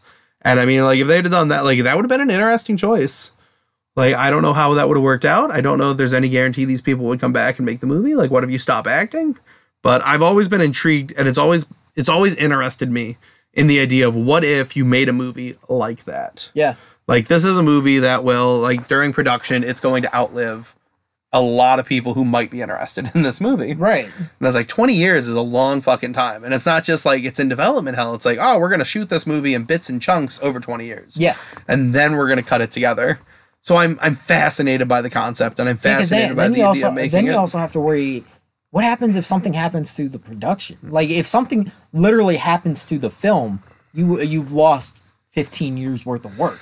Yeah, I think it's the gamble you take. I guess. I mean, who knows, man? Maybe in fucking 20 years, we're living in a dystopian Mad Max future. Who knows? Possibly, but I hope in 2040, you and I are going to see Merrily We Roll Along, and we'll do a podcast on it. Yeah, I'm definitely intrigued. I don't know if they're going to sell tickets this early, but I want to see how this one turns out. Yeah. And I think that if the movie, if the movie landscape's anything like it is now, I think there's a lot of people who are going to be I had to go see it. Because, I mean, shit, man. Well, we'll look back on that and be well, you know what? It's better than Cats. Oh, fuck. I haven't seen Cats yet. I don't want to see it. I'm still intrigued. I want to see it. I don't. I want to see it drunk. I want to go see Cats. I think about that's the only way you could see it, though. I don't want to watch it. With the A-list cast that they have, I don't want to watch that movie. Yeah, but they got, Dame Judi Dench to be a cat. But then they didn't want to put the dots and shit on her, so like they fucked up and they gave her like human hands. Did we talk about this last week? I think we talked about it a little bit last week. A little bit, but they had to patch it and they fucked up. Shit, man. So there are people who saw movies and they're like, oh no, we missed the patch. Like, I'm fucking fascinated by the idea of how terrible this movie could be. Like, I'm not fascinated enough to pay money for it. Like, if someone was like, hey man, you want to go see Cats? I'll pay for it. I would take them up and I would make them waste their money on Cats. Right. But I like this. I don't know, man. Like, it's not going to be playing on my birthday in like 6 weeks. But if it was still playing around my birthday, oh man, I'd probably go see Cats. Like, I'd probably get fucking lit, Uber out, and catch Cats. Like, it would be fucking... It just sounds like it'd be phenomenal. It's going to be a terrible train wreck is what it sounds like. Yeah, it sounds like it. It sounds like a fucking exact train wreck. And I'm intrigued. I want to see this train wreck. I don't want to see it in my house. I want to see it on the big screen where I was going to say, this is one of the few train wrecks where I actually don't want to see, because I love me a good train wreck. But, man, just nothing about this says I want to see this. Oh, it looks so nightmarish, man. I'm in. Like, I need to see it. Like, I know it's bad. I know it's not going to be good. I want to see the nightmare. I think the thing is, they took something and they made this, like, we're going to spend, like, a gajillion dollars on it. Like, I think they spent, like, $120, $130 million on this fucking movie. Which, a lot of that is paid to the actors in it, because, like I said, very A-list actors are in this movie. It is. What I don't get is, like, Into the Woods was like, all right, we're going to kind of make a big budget like Into the Woods. And they do, fucking Les Mis, which I believe the director did Les Mis. So it's like, oh, yeah, it makes sense. What I think that you should have done with this movie and what they didn't do is just fucking put it into the costumes. Like, actually make the costumes. Yeah. Because love or hate Cats, Cats has fucking got a lot of costumes and it's been on Broadway and it's like, it succeeded. Like, you didn't need to fucking... Because one of the things, like, I guess the cat scale keeps changing in this movie. So instead of doing that weird CG shit where the scale keeps changing, like, once they're, like, a quarter the size of a human doorway, and then, like, 7 of them are, like, on train tracks dancing and shit. So it's like, instead of doing this weird fucking world that you've created, like, just, it's kind of like, just go ask the furries how they fucking do it. Yep. Like, just make that happen. Like, the furry community fucking... They'll show you how to make a fucking fursuit on a budget. Yeah. Shit, man. I'm never going to forget, like... I mean, it's almost as bad as when X-Men Apocalypse came out. And, like, the train wreck that was Apocalypse himself. I'm never going to forget. He looked like Ivan Ooze. Yeah, he looked like Ivan Ooze. He looked like a bad Ivan Ooze cosplayer. Yeah. And there was always, like, that huge meme going around, and it was the guy from Comic-Con, and it was like, this guy built an Apocalypse outfit for, like, a couple $100. Yeah. Like, why didn't we get him to fucking do it? And it looked like the 92 cartoon Apocalypse. Yeah, I mean, he was like... And it was dead on. He was live action. There was no CG for that son of a bitch. This is a dude that's, like, looking through long boxes at Comic-Con. Dude, I mean, I went to a Comic-Con, and there was a dude that made a Juggernaut costume. And part of the costume was a trash can lid for the helmet. And it worked because you couldn't tell it was a trash can lid until you were right up on top of it. Well, shit, even good CG, like, and I'm gonna fucking talk, like cosplayers, like, you give them a fucking will, there's a goddamn way for cosplayers. Oh, yeah. And I say this so, like, fucking, there's great CG. Like, I think Hulkbuster is a fucking incredible piece of CG. Oh, absolutely. Hulkbuster fighting Hulk, fucking awesome in Age of Ultron. One of the few great parts of Age of Ultron. Yeah. Talk about a mediocre movie. Which, I mean, I say that lovingly. I like Age of Ultron. Age of Ultron's just, now that you can look back and look at everything in the MCU. I have a lot of nostalgia for Age of Ultron because that was the first movie we went and saw as the Commandos. Yeah, we did. We had a huge fucking group. You, me, Elbanaski, Eric. Okay, so it's not a huge group. It was 4 of us. But I mean, at the time, that was all. God, do you remember we opened the box, the fucking Marvel Collector Corps? We opened the very first box. As Age of Ultron. And then we went to see the fucking movie. Yeah. That was the picture we used for you, me, and Eric for our videos for a little bit. It was the 3 of us at the fucking theater. That grainy-ass, terrible fucking selfie. Yeah. No, there's definitely good memories of that movie. Yeah. And I'm not knocking. It's kind of like when I'm like, well, Thor's my least favorite. I'm like, oh, well, Hulk's my least favorite. Thor's down there, though. But I'll fucking sit there and I'll fucking happily watch those movies. Oh, yeah. Like, I'll put Hulk on right now and I'll be like, man, this movie's not great, but fuck it. It's, I can eat some popcorn to this. Right. And I'll watch Edward Norton Jr. chew up some CG. And Age of Ultron looked great. Like, yes. fucking, yes, plot wise being a bit of a train wreck at times. So train wreck's coming up a lot tonight. We need better, you need the thesaurus out. I mean, it might just be our title for this. Yeah, train wreck. I don't know. Is that what we want to call it? I don't know. Do we want people to listen to the podcast called Train Wreck? Okay, every time we say train wreck, take a shot. They'll be drunk by 5 minutes in.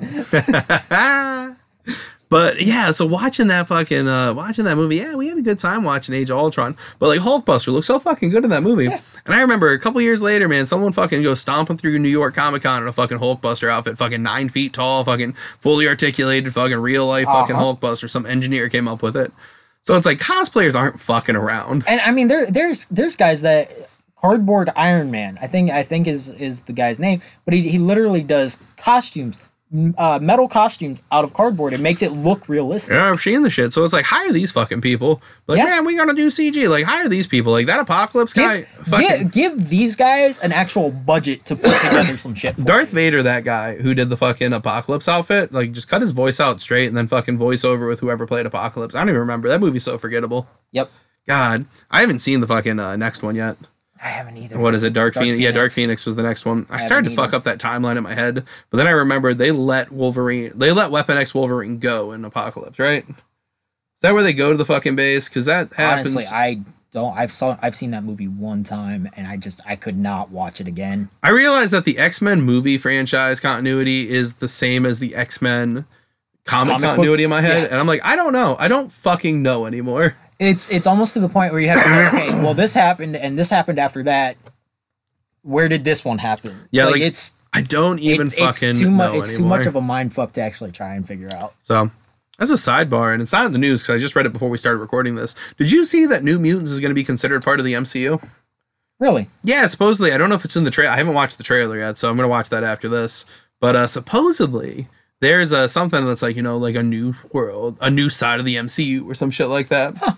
So supposedly they're directly connecting New Mutants to the MCU. That's cool. I've heard, and then I heard that they changed nothing, so I don't know. But I heard that originally they took all references to the word mutant and shit out, and it's like the New Mutants team is going to be trapped in a psychiatric hospital for evaluation as they get their powers, and there's some supernatural force at play. So probably, I'm not 100% because I'm trying to avoid shit.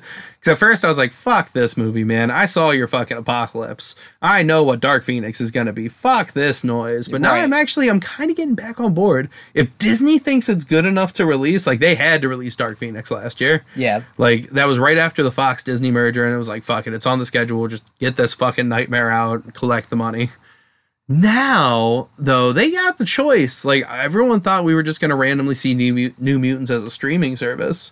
And they're putting it out, man. April 3rd. It's going to be a big budget real release. The only question I have, if it's a supernatural play, do we see it come in with Doctor Strange in the multiverse? Do we see it come in there and then start building its way over to the MCU as is? I don't know. I mean, we see that, like I said, we're going to see this movie in fucking April. Yeah. So, like, April 3rd, we're going to see this movie before we see fucking Black Widow, I think. Yeah. So, I fucking don't know. I'm intrigued. Like I said, I haven't watched the trailer yet, so, color me intrigued, but, I might get off the train. We'll see. Before it wrecks. Train wreck. Train wreck. So, we'll see, though. I'm intrigued, though. I think it's going to be really interesting. I don't know about the actors. Like, I'm not a big, like, I like Game of Thrones. I by the end of it, and it's more like the script's fault. But I was like, Maisie Williams doesn't really have a lot of shit to do. So I'm like, yeah, is she going to be a good actor? I don't know. Like, she's Wolfsbane. I like Wolfsbane, man. She's Scottish. I don't think. Wolfsbane is a cool character, so. Yeah, man. She fucking becomes a teacher at the school for a while. She's in fucking New Mutants. She joins the Pentagon's X Factor. So we'll see what happens with it. I'm not sure what characters they're really going to roll with. Because I think it's got Sunspot, Wolfsbane, Cannonball. Yeah, Cannonball's in it. Is Blink in it? I don't know. Think Blink's in it. No, Blink was in, I think, The Gifted. Did you watch The Gifted on? I did not. I liked The Gifted. I stopped watching midway through the second season. Yeah, but I enjoyed The Gifted, man. It was pretty cool. It was different, man. It was the take on the X-Men universe that I didn't realize I wanted. Okay. And I wanted more. Like, I don't know if it's still on. I think it got taken off the air. Especially because, like, all that shit kind of got changed up and shit once, because the X-Men's, is back at the House of Mouse now. Right. But it was a show that I really enjoyed. Like, so I wasn't sure about it. If it's back at the House of Mouse, is it on Disney Plus? I don't know, because I think Fox... Because I know Runaways is. Runaways is, but it wasn't done by Marvel TV. I think Fox maintained the rights to its TV division. Okay. Because I think Fox just gave up. No, they would have had to give up TV because they got Simpsons. They got Simpsons and they got they got all X-Men and the Spider-Man shows that were all on Fox Yeah, TV. on Fox. So I don't know where The Gifted might be able to be found. I'm gonna have to look because like I said, I liked The Gift. It was a series that I didn't like. It's got some rough points, but it's got fucking Warpath, fucking Blinks in it, and there's a couple other Polaris, fucking Polaris is in it? Polaris, yeah, Polaris is in it.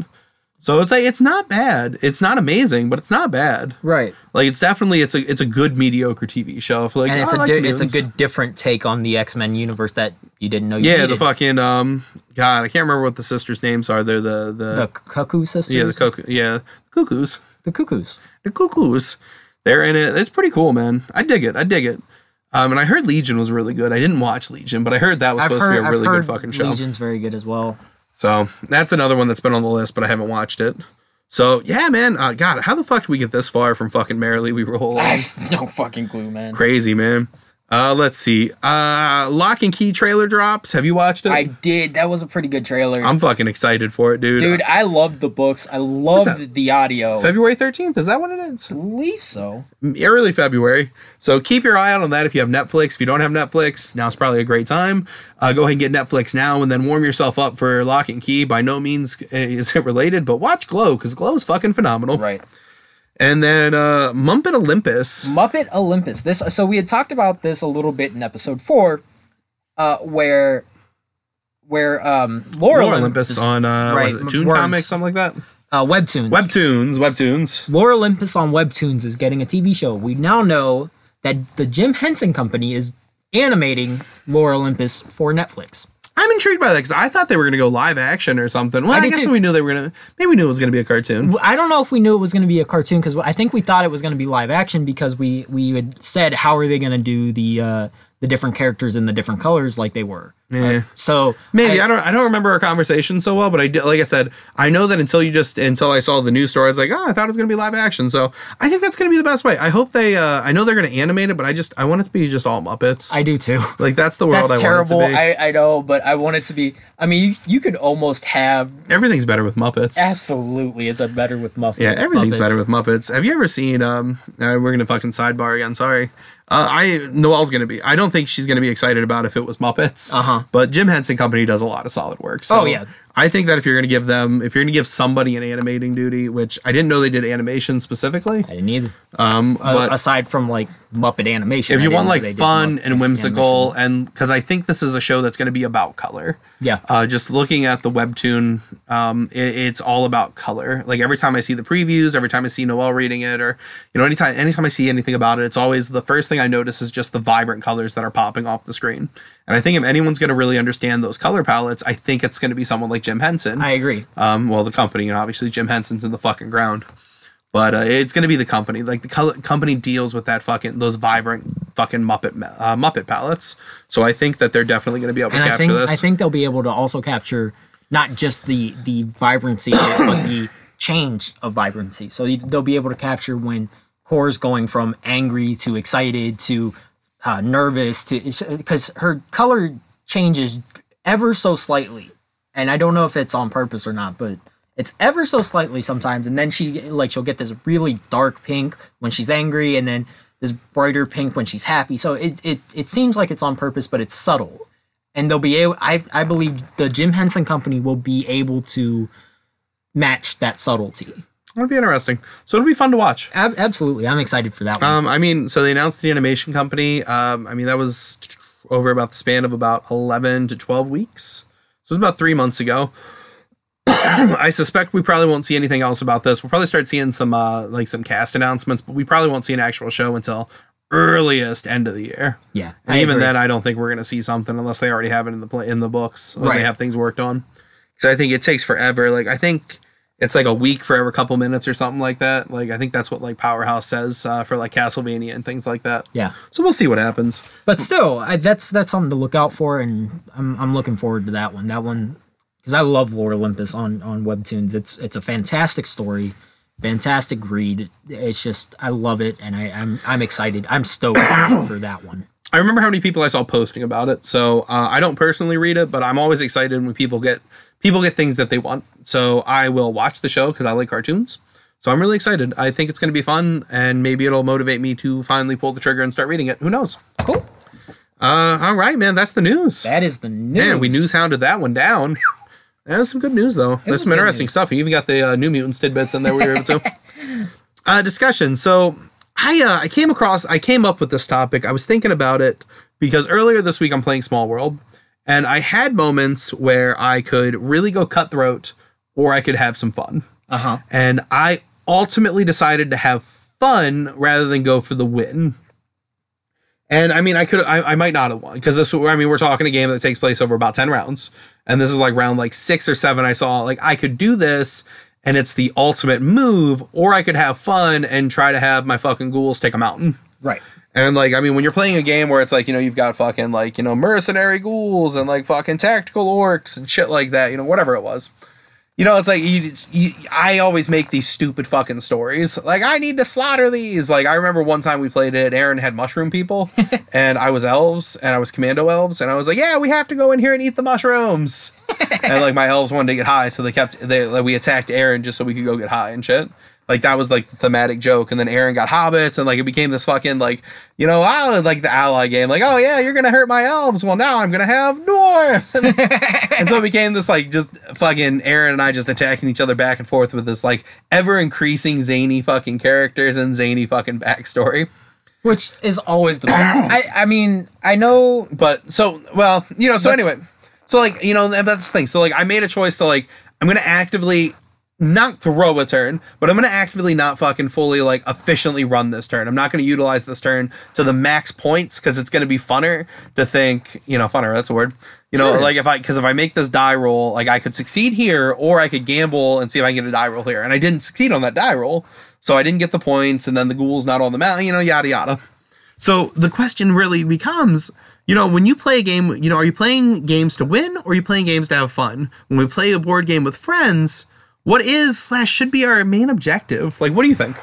Okay, so I think TI is a great example for us as friends because I'm talking about the first time we played TI, where I sat there and on like the first or second turn went and attacked Aaron and attacked his yeah, that was fucking stupid. It was stupid. You attacked his war son, which is out. the equivalent of Death Stars. Yeah, it was stupid as all fucking get out, but it was fun as fuck. And I'm not a great tactical mind to begin with. So for me looking at that, I should have been like, this is a bad idea. Yeah, you kept him over on that side of the board, which was nice for Noelle and me. Yeah. But it was one of those, like, I can go and try and do some other stuff, or I can just attack and I can just have some fun. And it pissed Aaron off because he's like, why the fuck are you attacking me? Why don't get pissed off? I think it just annoyed him because you didn't destroy shit, and then he wiped your fleet out. Yeah. And then Aaron could have knocked you out of the game like round 3. Which he didn't. He chose not to. And I think that's part of why he chose not to, because sometimes it's more fun to just have fun than it is to try and win. And I don't get me wrong, knocking me out of the game does not secure the win for Aaron there. But it's probably the better tactical move to actually knock somebody out of that game. Yeah, definitely. I agree. I think tactically knocking one person out so you have someone that's not attacked. I mean, honestly though, it took you rounds to get your army and shit back up.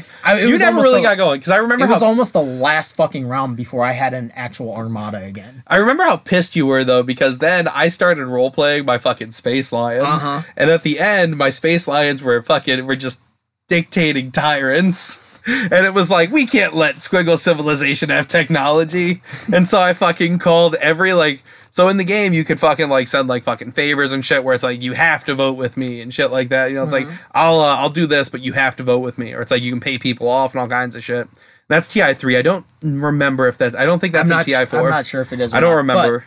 But I remember I had a couple cards from people that were like, "Oh, you know what? If you don't attack us, we'll vote with you." And so they'll give you, it's like I forced people to vote with me, and I just used my iron paw to fucking not let the space dogs. I was Space Lions. I wouldn't let the space dogs have like a free Space technology. Wolves, man. Space wolves. Yeah, space fucking pups, man. I fucking skinned you like Corella DeVille wanted to skin those puppies. I didn't even have to do anything. You skinned yourself. I did. Oh my god, yes, I remember how pissed you got at the end though. But the reason I got mad, is because with you crippling the fucking technology, you were going to win. Oh, I was gonna win no matter what, I think. There was a possibility of someone else winning. Not me, but I was the only one who realized at that point, if you cripple the technology, you were going to win. Russell had to vote with me. Aaron didn't care, and I think my forces were right on her doorstep, and I could have just attacked her fan heads or something. So it's like, I don't remember if she voted with me or if she just didn't vote, and Karen voted with me. Yeah. And I mean, I had control of so much of the fucking galaxy as well. Yeah, man, we ran that fucking galaxy with an iron fist. That's what made me so mad. I was like, you motherfucker. It's like, you aren't going to win anyways. I was like, I know I'm not going to win, but anyone else actually has a chance if you don't do. Yeah, but you were so pissed. You're like, yeah, you took my. I mean, don't get me wrong. I've seen fucking Red too. I was pissed. I have been in that situation where you're playing a game and you see fucking Red because someone just fucks you completely, and it's like there was no reason to fuck. I was just like, and that was the Space Lines wouldn't have let this happen, right? And that's why the entire time since then, every time I refer to this game, it's been the fuck Squiggles rule. Because it's really what it was fuck Squiggles. Oh yeah, man, you were. Like I said, I'm never gonna forget how pissed off you got. Well, and you could just see it, and then the rest of the game because there was only like one more round after that. I think part of the reason I was pissed off too, I was trying to pay people off, and they took the bribe and voted with you anyways. So it truly fucked me over because then I had no money to build anything anyway. Yeah, it sucked to be in your fucking corner of the universe. You had fucking Aaron breathing down your neck with his fucking war signs. You couldn't get shit going. And I'm like, you could use that technology. Yeah. Oh, yeah. Like I said, just it felt appropriate that my Space Lions wouldn't let the fucking poor get rich. They wouldn't let the poor hit middle class. We're the 1%. Oh, yeah, that was fucking fun. Prince John over there. What to say? Yeah, I could, you remember Space Lions controlled if trade could open or not or something? Yeah. And so it's like there was the one turn, I was like, yeah, we're not doing that. Like someone had that strategic action. I was like, yeah, we're not doing that. Fuck that noise. But it's a great, like... That, if I trick people to take trade alliances with me, they couldn't break them. It was just one of those, like... But that's what I mean. Like, sometimes I think the ultimate goal, especially if you're playing with friends, is just to have fun, to find a way to make the games more fun, if you can. But ultimately, the goal is to win. But... Well, I was able to win and have fun on that one. Oh, fuck you for that. That one still makes me a little mad. But that's so great. I love it. I also didn't realize that with my space dogs that if I was in an asteroid belt, I couldn't be touched, and I could actually survive in an asteroid belt. That was the first time we played stuff. Well, you needed the technology for it though. Yeah. Well, at the end, I did. Yeah. Well, you had that. Well, you'd had the whatever tech it was you needed, but. Oh shit! I'm never gonna forget that game, dude. That's one of those epic games that'll fucking always live in my fucking brain. Oh yeah. But it was a fucking great game, and it was 10 hours of play that we may or may not have fucked up some rules on some stuff. It's the first time we played TI. Of course, we fucked up rules. Of course, but it was a fantastic game, and it was one we planned to get together for like a month, and we said, it was just one of those. We're gonna have some fun. Let's have some fucking... God, we should order dinner that night. Yeah. Fucking took forever. I remember... Oh, God. But yeah, so it's like... Yeah, man, that was a game that we played for fun, but like I won, so it's like... And I played that cutthroat, though. Like, I had fun, but I was able to win. So at the same... Like, I don't know, man. Like, I always have that problem. Like, where do I want to go? But like, for me, I didn't play that cutthroat, and I had a great time up until that last round. I always have that issue. Like, what... Do I play cutthroat, or do I play for fun? And a lot of times, like, for me, like, being, like, efficiently maximizing my turn and, like, crushing my fucking enemy before me, crushing my opponent is fun for me. And then I'm always concerned, like, fuck, did I, like, Game of Thrones is a great example. I really enjoy the Game of Thrones card game. Up until recently, my deck could crush Aaron's, and he finally put together a Greyjoy deck that just kicks the ever-loving shit out of my deck, and I'm on the other fucking side of the equation now. But but beforehand, like, I mean, I was on a fucking pretty impressive win streak against him, and it's like, if he'd play, I'd be like, well, you know, I like doing that, I like this deck, I like these characters, and this is how I want to play, and it's like, I'd always wonder, like, should I lighten up, should I not go as heavy, like, I want him to still play this game with me. Well, and it also comes down to too, like, I mean, it depends on who you're playing with, because I know Aaron's going to be cutthroat when he plays a game too. So to be cutthroat with Aaron, that's completely understandable. But I guess that's to be cutthroat with like Noelle, that ends up getting a little more. Well, I guess here's the thing though. Like, people know I can play. Not to sound egotistical. It's going to sound fucking egotistical as shit. I'm a pretty good tactician when it comes to board games. You are very tactical. Like, I can fucking... I always say, I'm very good at a very good tactician as long as you do the exact opposite of what I say. That's very fucking true. A lot of times. But I mean, it's like, I can tend to outfox you guys. Yeah. Like, if we play fucking, Letters from Whitechapel, if we play, those hidden movement games. Yeah, you have a very tactical mind. And it's like, it's beautiful to watch when you're in that tactical mindset, because you can tell there are certain games like Small World, you don't get into it as much, but then like with Letters to Whitechapel, when you're Jack, you can see the gears turning, and it's beautiful to watch. It really is beautiful to watch someone who's got that tactical mind go, okay, I need to get from point A to point B, but I got to hit point D, C, F, and G all the way in between. And it's fucking fun. I love those hidden movement games. But, like, I mean, at the same time, it's like, well, do I fucking crush you guys? Do I, like, what do I, like, I mean, sometimes, like, you guys pick up the trail and I'm like, oh, shit. Like, Noelle smoked me in a Whitehall Mystery once. Mm-hmm. Like, she just fucking wiped the fucking floor with me. And I mean, like, it's one of those times where I was like, God, what happened? Like, this isn't fucking normal. And I was like, I wasn't pissed, but I was like, confused. Oh yeah, dude, she had me. I was like, Sheldon. I was like, oh my God, what happened? I think she was Jack, and I just couldn't fucking catch her. I was just like, oh shit. And it's there was the one time I played as Jack, and I had you guys up right up until the last couple of moves, and that's when you caught it, and as soon as you did, I was done.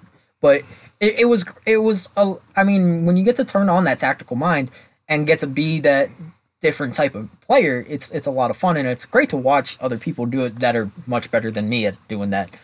Well, I guess that's where the question is, though. Like, should I go full force, like, every time? Or should you go should we go full force every time we play a board game? Like, when I'm playing, I don't know, like, say I'm playing with my cousins and I'm playing Ticket to Ride. Mm-hmm. Like, I can't go full fucking force. Like, oh, shit, if I go full fucking force, I'm going to kick their fucking ass. Right. Like, I know the game. I know the strategy behind it. And it's like, I have that, and I find myself running into that concern sometimes when I play a game Ticket to Ride's an example. It's like, oh, I know that I should do this. Like, if I want to do this, I'm going to hoard my cards, and then I'm going to fucking just have a shitload of turns where I'm building. Yep. Like, get the small tracks you need quick, and then if you can't double down on them, and, then just fucking roll with it. Or if I'm playing Century Spice Road, like, I see how to build my engine. I'm like, okay, cool. I just do this. I need like 7 cards. Once I get those cards, cool, I'm fucking done. And it's just see whereas when I play Ticket to Ride, I have a very different strategy, and I think it worked for me last time. I might have came up just short last time, but I can't remember right now. But was it me, you, and Tim? It was me, you, and Tim. I think I beat you by like 1? You did. You beat me by 1. But that's what I mean. Like, it was very close, and our strategies weren't so different, but they were a complete opposite end. Well, that's a great example, though, man. Like, playing with Tim, like, Tim plays board game. Like, Tim can pick up, like, the complexities of a harder board game. Like, I feel like I could bust out a, fucking Fury of Dracula with Tim. Sure. I can bust out something that's going to be a little bit more complicated with Tim and play with him. So it's like, playing these games, though, it's like, all right, you're doing this, I'm doing this, like, how, like, do I pump the brakes? So, am I giving someone credit? Is it a handicap for them? Is it a handicap? Like, what do I do? You know what I mean? So it's like, what do you do? Like, what do we do in that case? Like, do we play for fun? Because it is fun to play. Like, I'm happy to play board games with people I love. So I'm always happy to do that. But at the same time, it's like, do I play suboptimally? Like, okay, I see if I do this, and this, it's game. Do I do something different? Because that's something I do try to do. If I'm playing with newer players or I'm playing with people that I know don't know the game as well as I do. You almost handicap yourself. It's like, oh, I'm going to take the north in fucking Ticket to Ride. Sure. Like I don't know. I've never fucking tried to like go across, from Seattle to New York. Let's see if I can just make that fucking trip because those are some long routes. Right. Or like, oh, I'm gonna try to fucking ring the board. You know what I mean? And I always, especially when I get my tickets, if I'm playing with newer players, I always look at that and I'm like, I'm gonna take I'm gonna keep all three. Like I don't know what they are. I'm gonna keep them all three. Fucking, I'm in. Let's do this. So you handicap yourself a little bit. So I try. It's like I try to handicap myself. And then it's like, but then it's like at the same time though, it's like if you see like, oh man, I can make these power plays and really go for it. And okay, so Ticket to Ride, you, me, and Tim, we're playing. I was laying down as many tracks as I could, but I also saw that I had basically, I think, 2 routes very similar, or very close to each other that I could loop. Mm-hmm. That would make a great loop, but I would have to hit almost immediately on some of those routes because they were very central routes. Mm-hmm. So I knew if I didn't hit right away on, these longer routes, I was going to be in trouble. Once I started hitting on some of those longer routes, then I could start going, okay, if I take a couple of shorter routes here instead of going straight to, then I can make a longer route myself. I almost had to play the exact opposite of what you did, where you went, I need these short routes to make sure I make where I'm going, whereas mine were, I need the long routes to make sure I make where I'm going. So yeah, I had concerned about getting the long ones. I had to play immediately to get them, though. I get what you're saying. Because otherwise, it was going to be too long to make both routes. But so it's like, what do we? It's like when you do that, like, is that what you do? Is that how you try to do you try to handicap handicap yourself so you can still play to win? I mean, that's a big question, isn't it? Personally, I don't handicap myself to play to win just because usually I'm playing on par with everyone else. Like I said, I'm not a great tactician, so I try to do everything I can, and if it works out, great. Most of the time, it doesn't. I get it, man. I get what you're saying. So it's like, I don't know, man. Like, what do I, what do you do in this case? It's like, because like I said, I want to win. Like that's you play games to win. You play to win. Like I mean, you play a co-op game. Fucking problem solved. You play Mansions of Madness. You're probably gonna play. Maybe you'll get co-op. Maybe you'll get fucking like 1v everyone else at the end. Right. Or if you play, play ghost stories. You can play shit like that. Like Descent with the fucking computer nowadays, and you can play all these other games where it's like co-op, and it's like cool. I'm gonna play this and. You just play with a partner, so it's like, yeah, you can fucking really optimize those turns and fucking not have to worry about it. And then you, who's a little bit of an alpha gamer, can go, okay, I need you to do this, so we can do this, and then and then you can start getting people on that same tactical mind too. And I know some people will say, well, if you're alpha gaming, you're just playing by yourself, but sometimes you need an alpha gamer to get that person, get other people to start going, okay, if I do this, then you can do this. If I do this, then you can do that. If I go here. You can go here. And then after a minute, sometimes it'll start to click, especially with guys like Tim. Sometimes me, Aaron, where you can go, oh, I see what you're doing. I'm going to do this. I know it doesn't seem right, but give it 2 turns and we'll get there. Yeah, I think that was the last time I played Fury of Dracula. I just fucked off and let everyone else kind of I was like, all right, well, I think we should do this. Then I got to the end of the game and it's like, you're going here. Yeah. And it's like, yeah, I definitely run into that problem. Like, I mean, I do run into that where I'm like, oh my God, everyone's fucking idiots but me. And it's like, you need to do this to win. That's why I don't play a lot of Pandemic anymore. Yeah.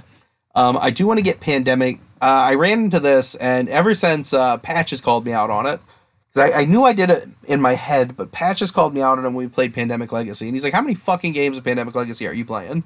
I was like, well, I'm playing all 3 of our fucking games. That's what I'm doing. Because I want to win. Right. I want to fucking win. And I have that problem, and I do have that problem as a gamer, where it's like, I want to win. Like, for me, I'm playing these games to win. I know I'm teaching you the game, but fuck do I want to win too.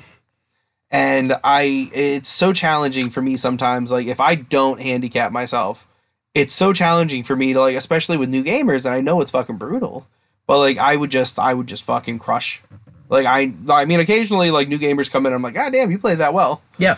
But a lot of times, like, I mean, Century Spice Road's a great example. And if we play a hidden movement game, and I'm playing with people that I feel... You know what I mean? It's a little earned and a little cocky, but I feel like if we're playing Fury of Dracula and we're playing with a mostly new group, and I'm Dracula, or you're on the, I'll even give you, if you're on the detective side and Aaron is Dracula, we almost need you to go here, search here. Go here, do this. Well, in that case, I mean, it's like Aaron's a strong gamer, so it's like Aaron and I play the most board games in our group. Absolutely. Like we play weekly. Sometimes we play twice a week. Like Aaron's gonna come over tomorrow night. We're gonna do something. Like we go to Aaron and I've been going to Gen Con together. Like Patches just went this year, but I mean, like we're the ones that are like, hey man, let's fucking go to Gen Con. Yeah. So it's like Aaron and I are both extremely strong gamers in our group, and yeah, it's like I mean that's sometimes. And like I said, I'm the moderate gamer, so I can sometimes pick up what you guys are doing, and other times I'm completely lost.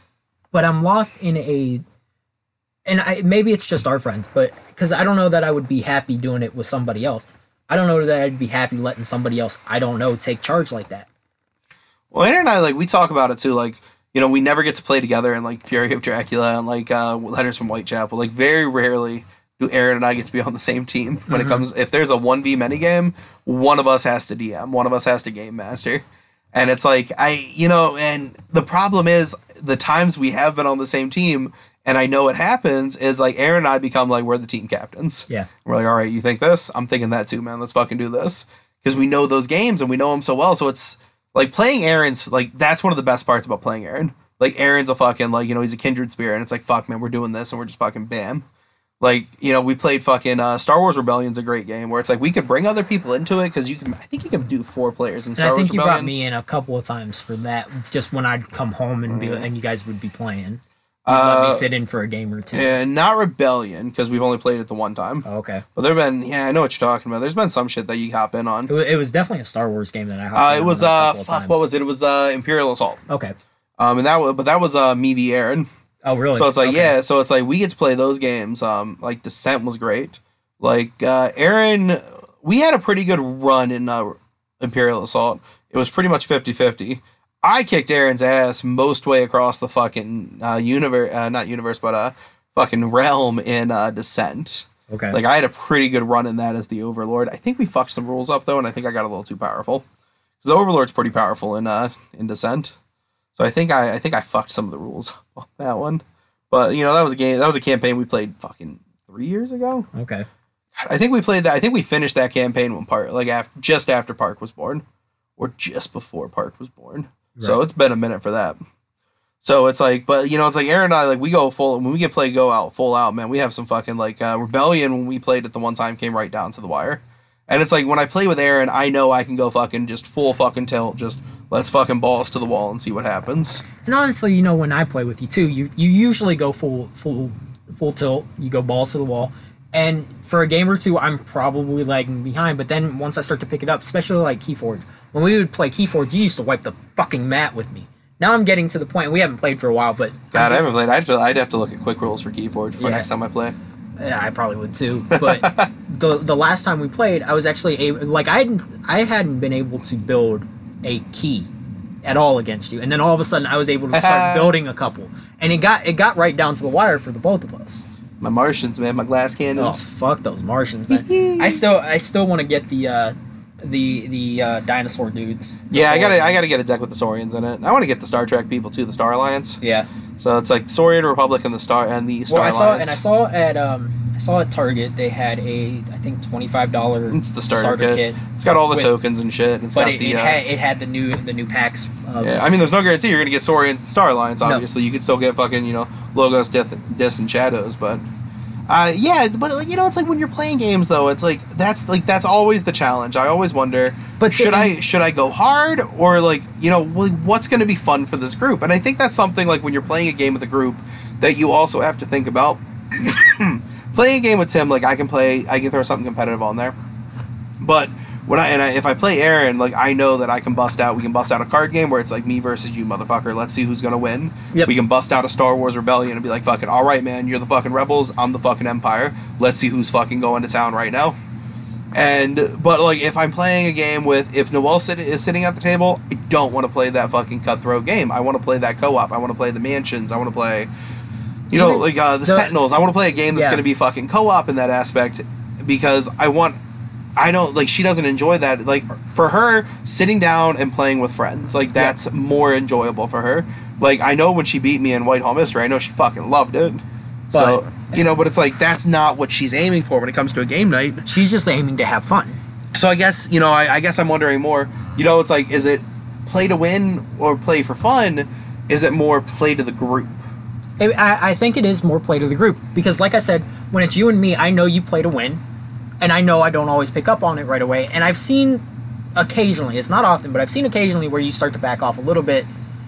But I always enjoy playing that when it's me versus you because then I can go full force, and if I win, man, that's a fucking glorious win.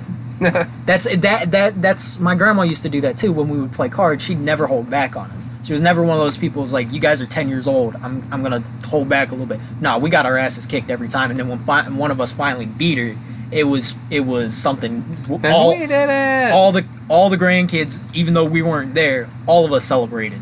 Yeah, I feel that way about playing some fucking board games. Yeah. Finally get a win after a game that's like, it's been so long. Fuck you, board game. Woo! Yeah, no, so when I do get to play a one-on-one with you, and I do actually get a win, or I do get those stepping stones like building a couple of keys in Keyforge, it's something I get to look at, okay, I'm getting better. I'm doing better, because I know you're not holding back on me. No. Most of the time. Especially in Keyforge. Yeah. I always find, Keyforge is the one game I feel like I can just fucking let loose. And, like, if you fucking lose, I don't feel bad. Right. Because there's no deck building. It's just how I play my cards versus how you play your cards. Right. And so, like, personally, I don't ever feel like, oh, well, I feel bad for Squiggles, or I feel bad for Eric, or Aaron, or Pat, or whoever I'm playing. Right.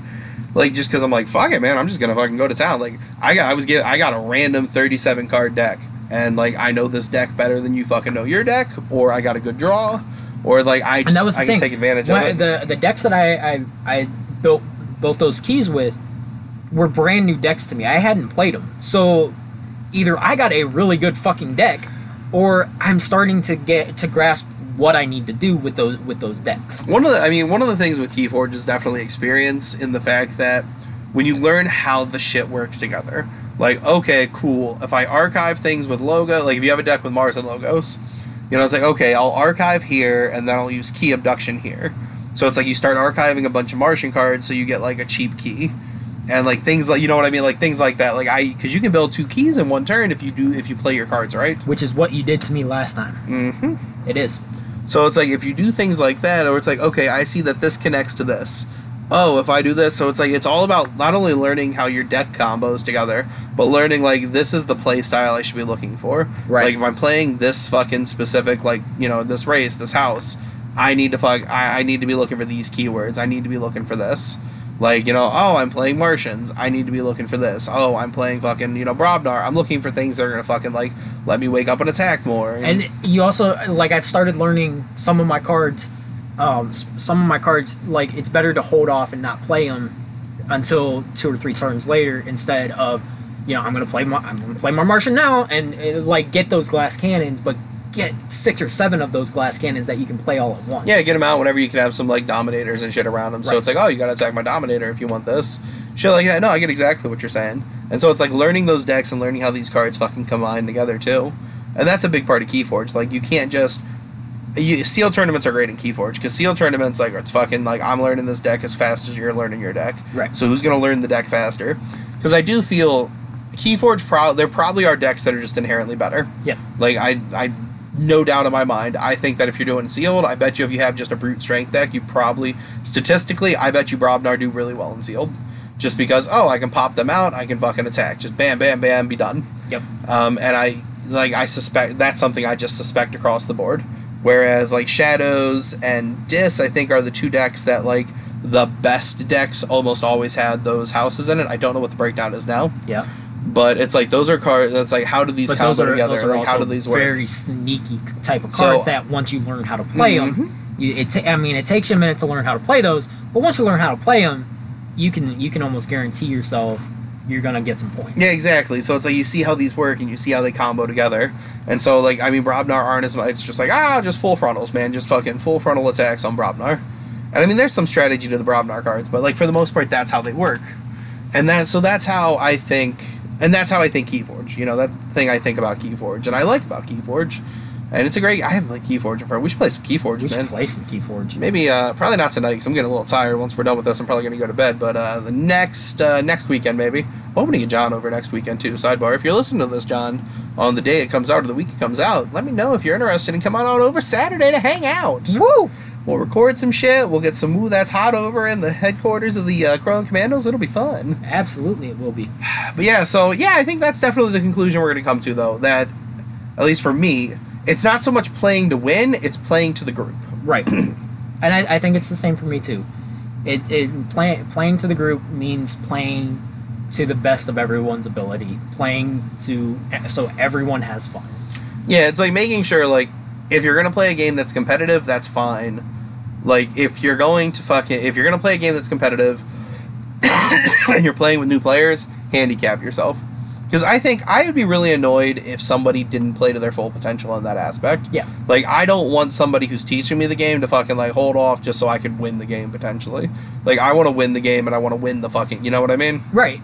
And handicapping yourself and potentially or purposely losing are two different things. It doesn't, yeah, it's like, I don't mind if I don't know, you play a game that has, like, races or something in it, Yeah. you know, like, well, this is the shittiest race. Like, everyone knows it's the shittiest race. It's the handicap race. You know, it's like, you pick this race, you got a fucking uphill battle. Perfect, give me that.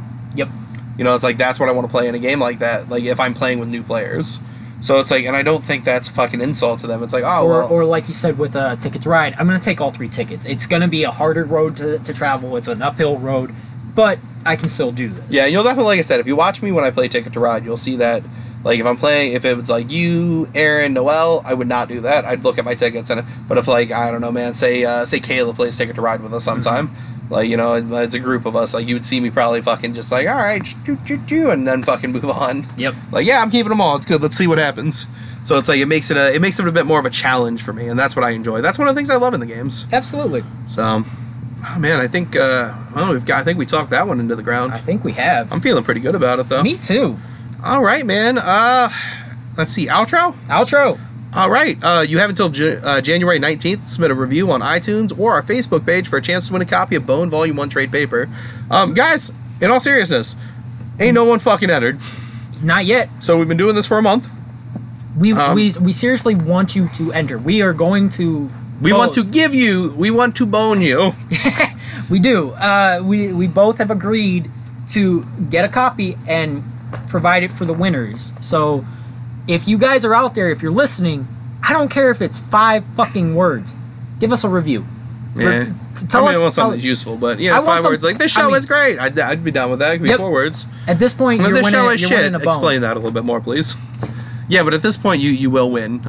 We have, two copies to give away. No one's fucking entered. And if you don't, it's fine. Like, we're gonna, if this one doesn't work out, we'll try a different contest. It's not like we're gonna give up.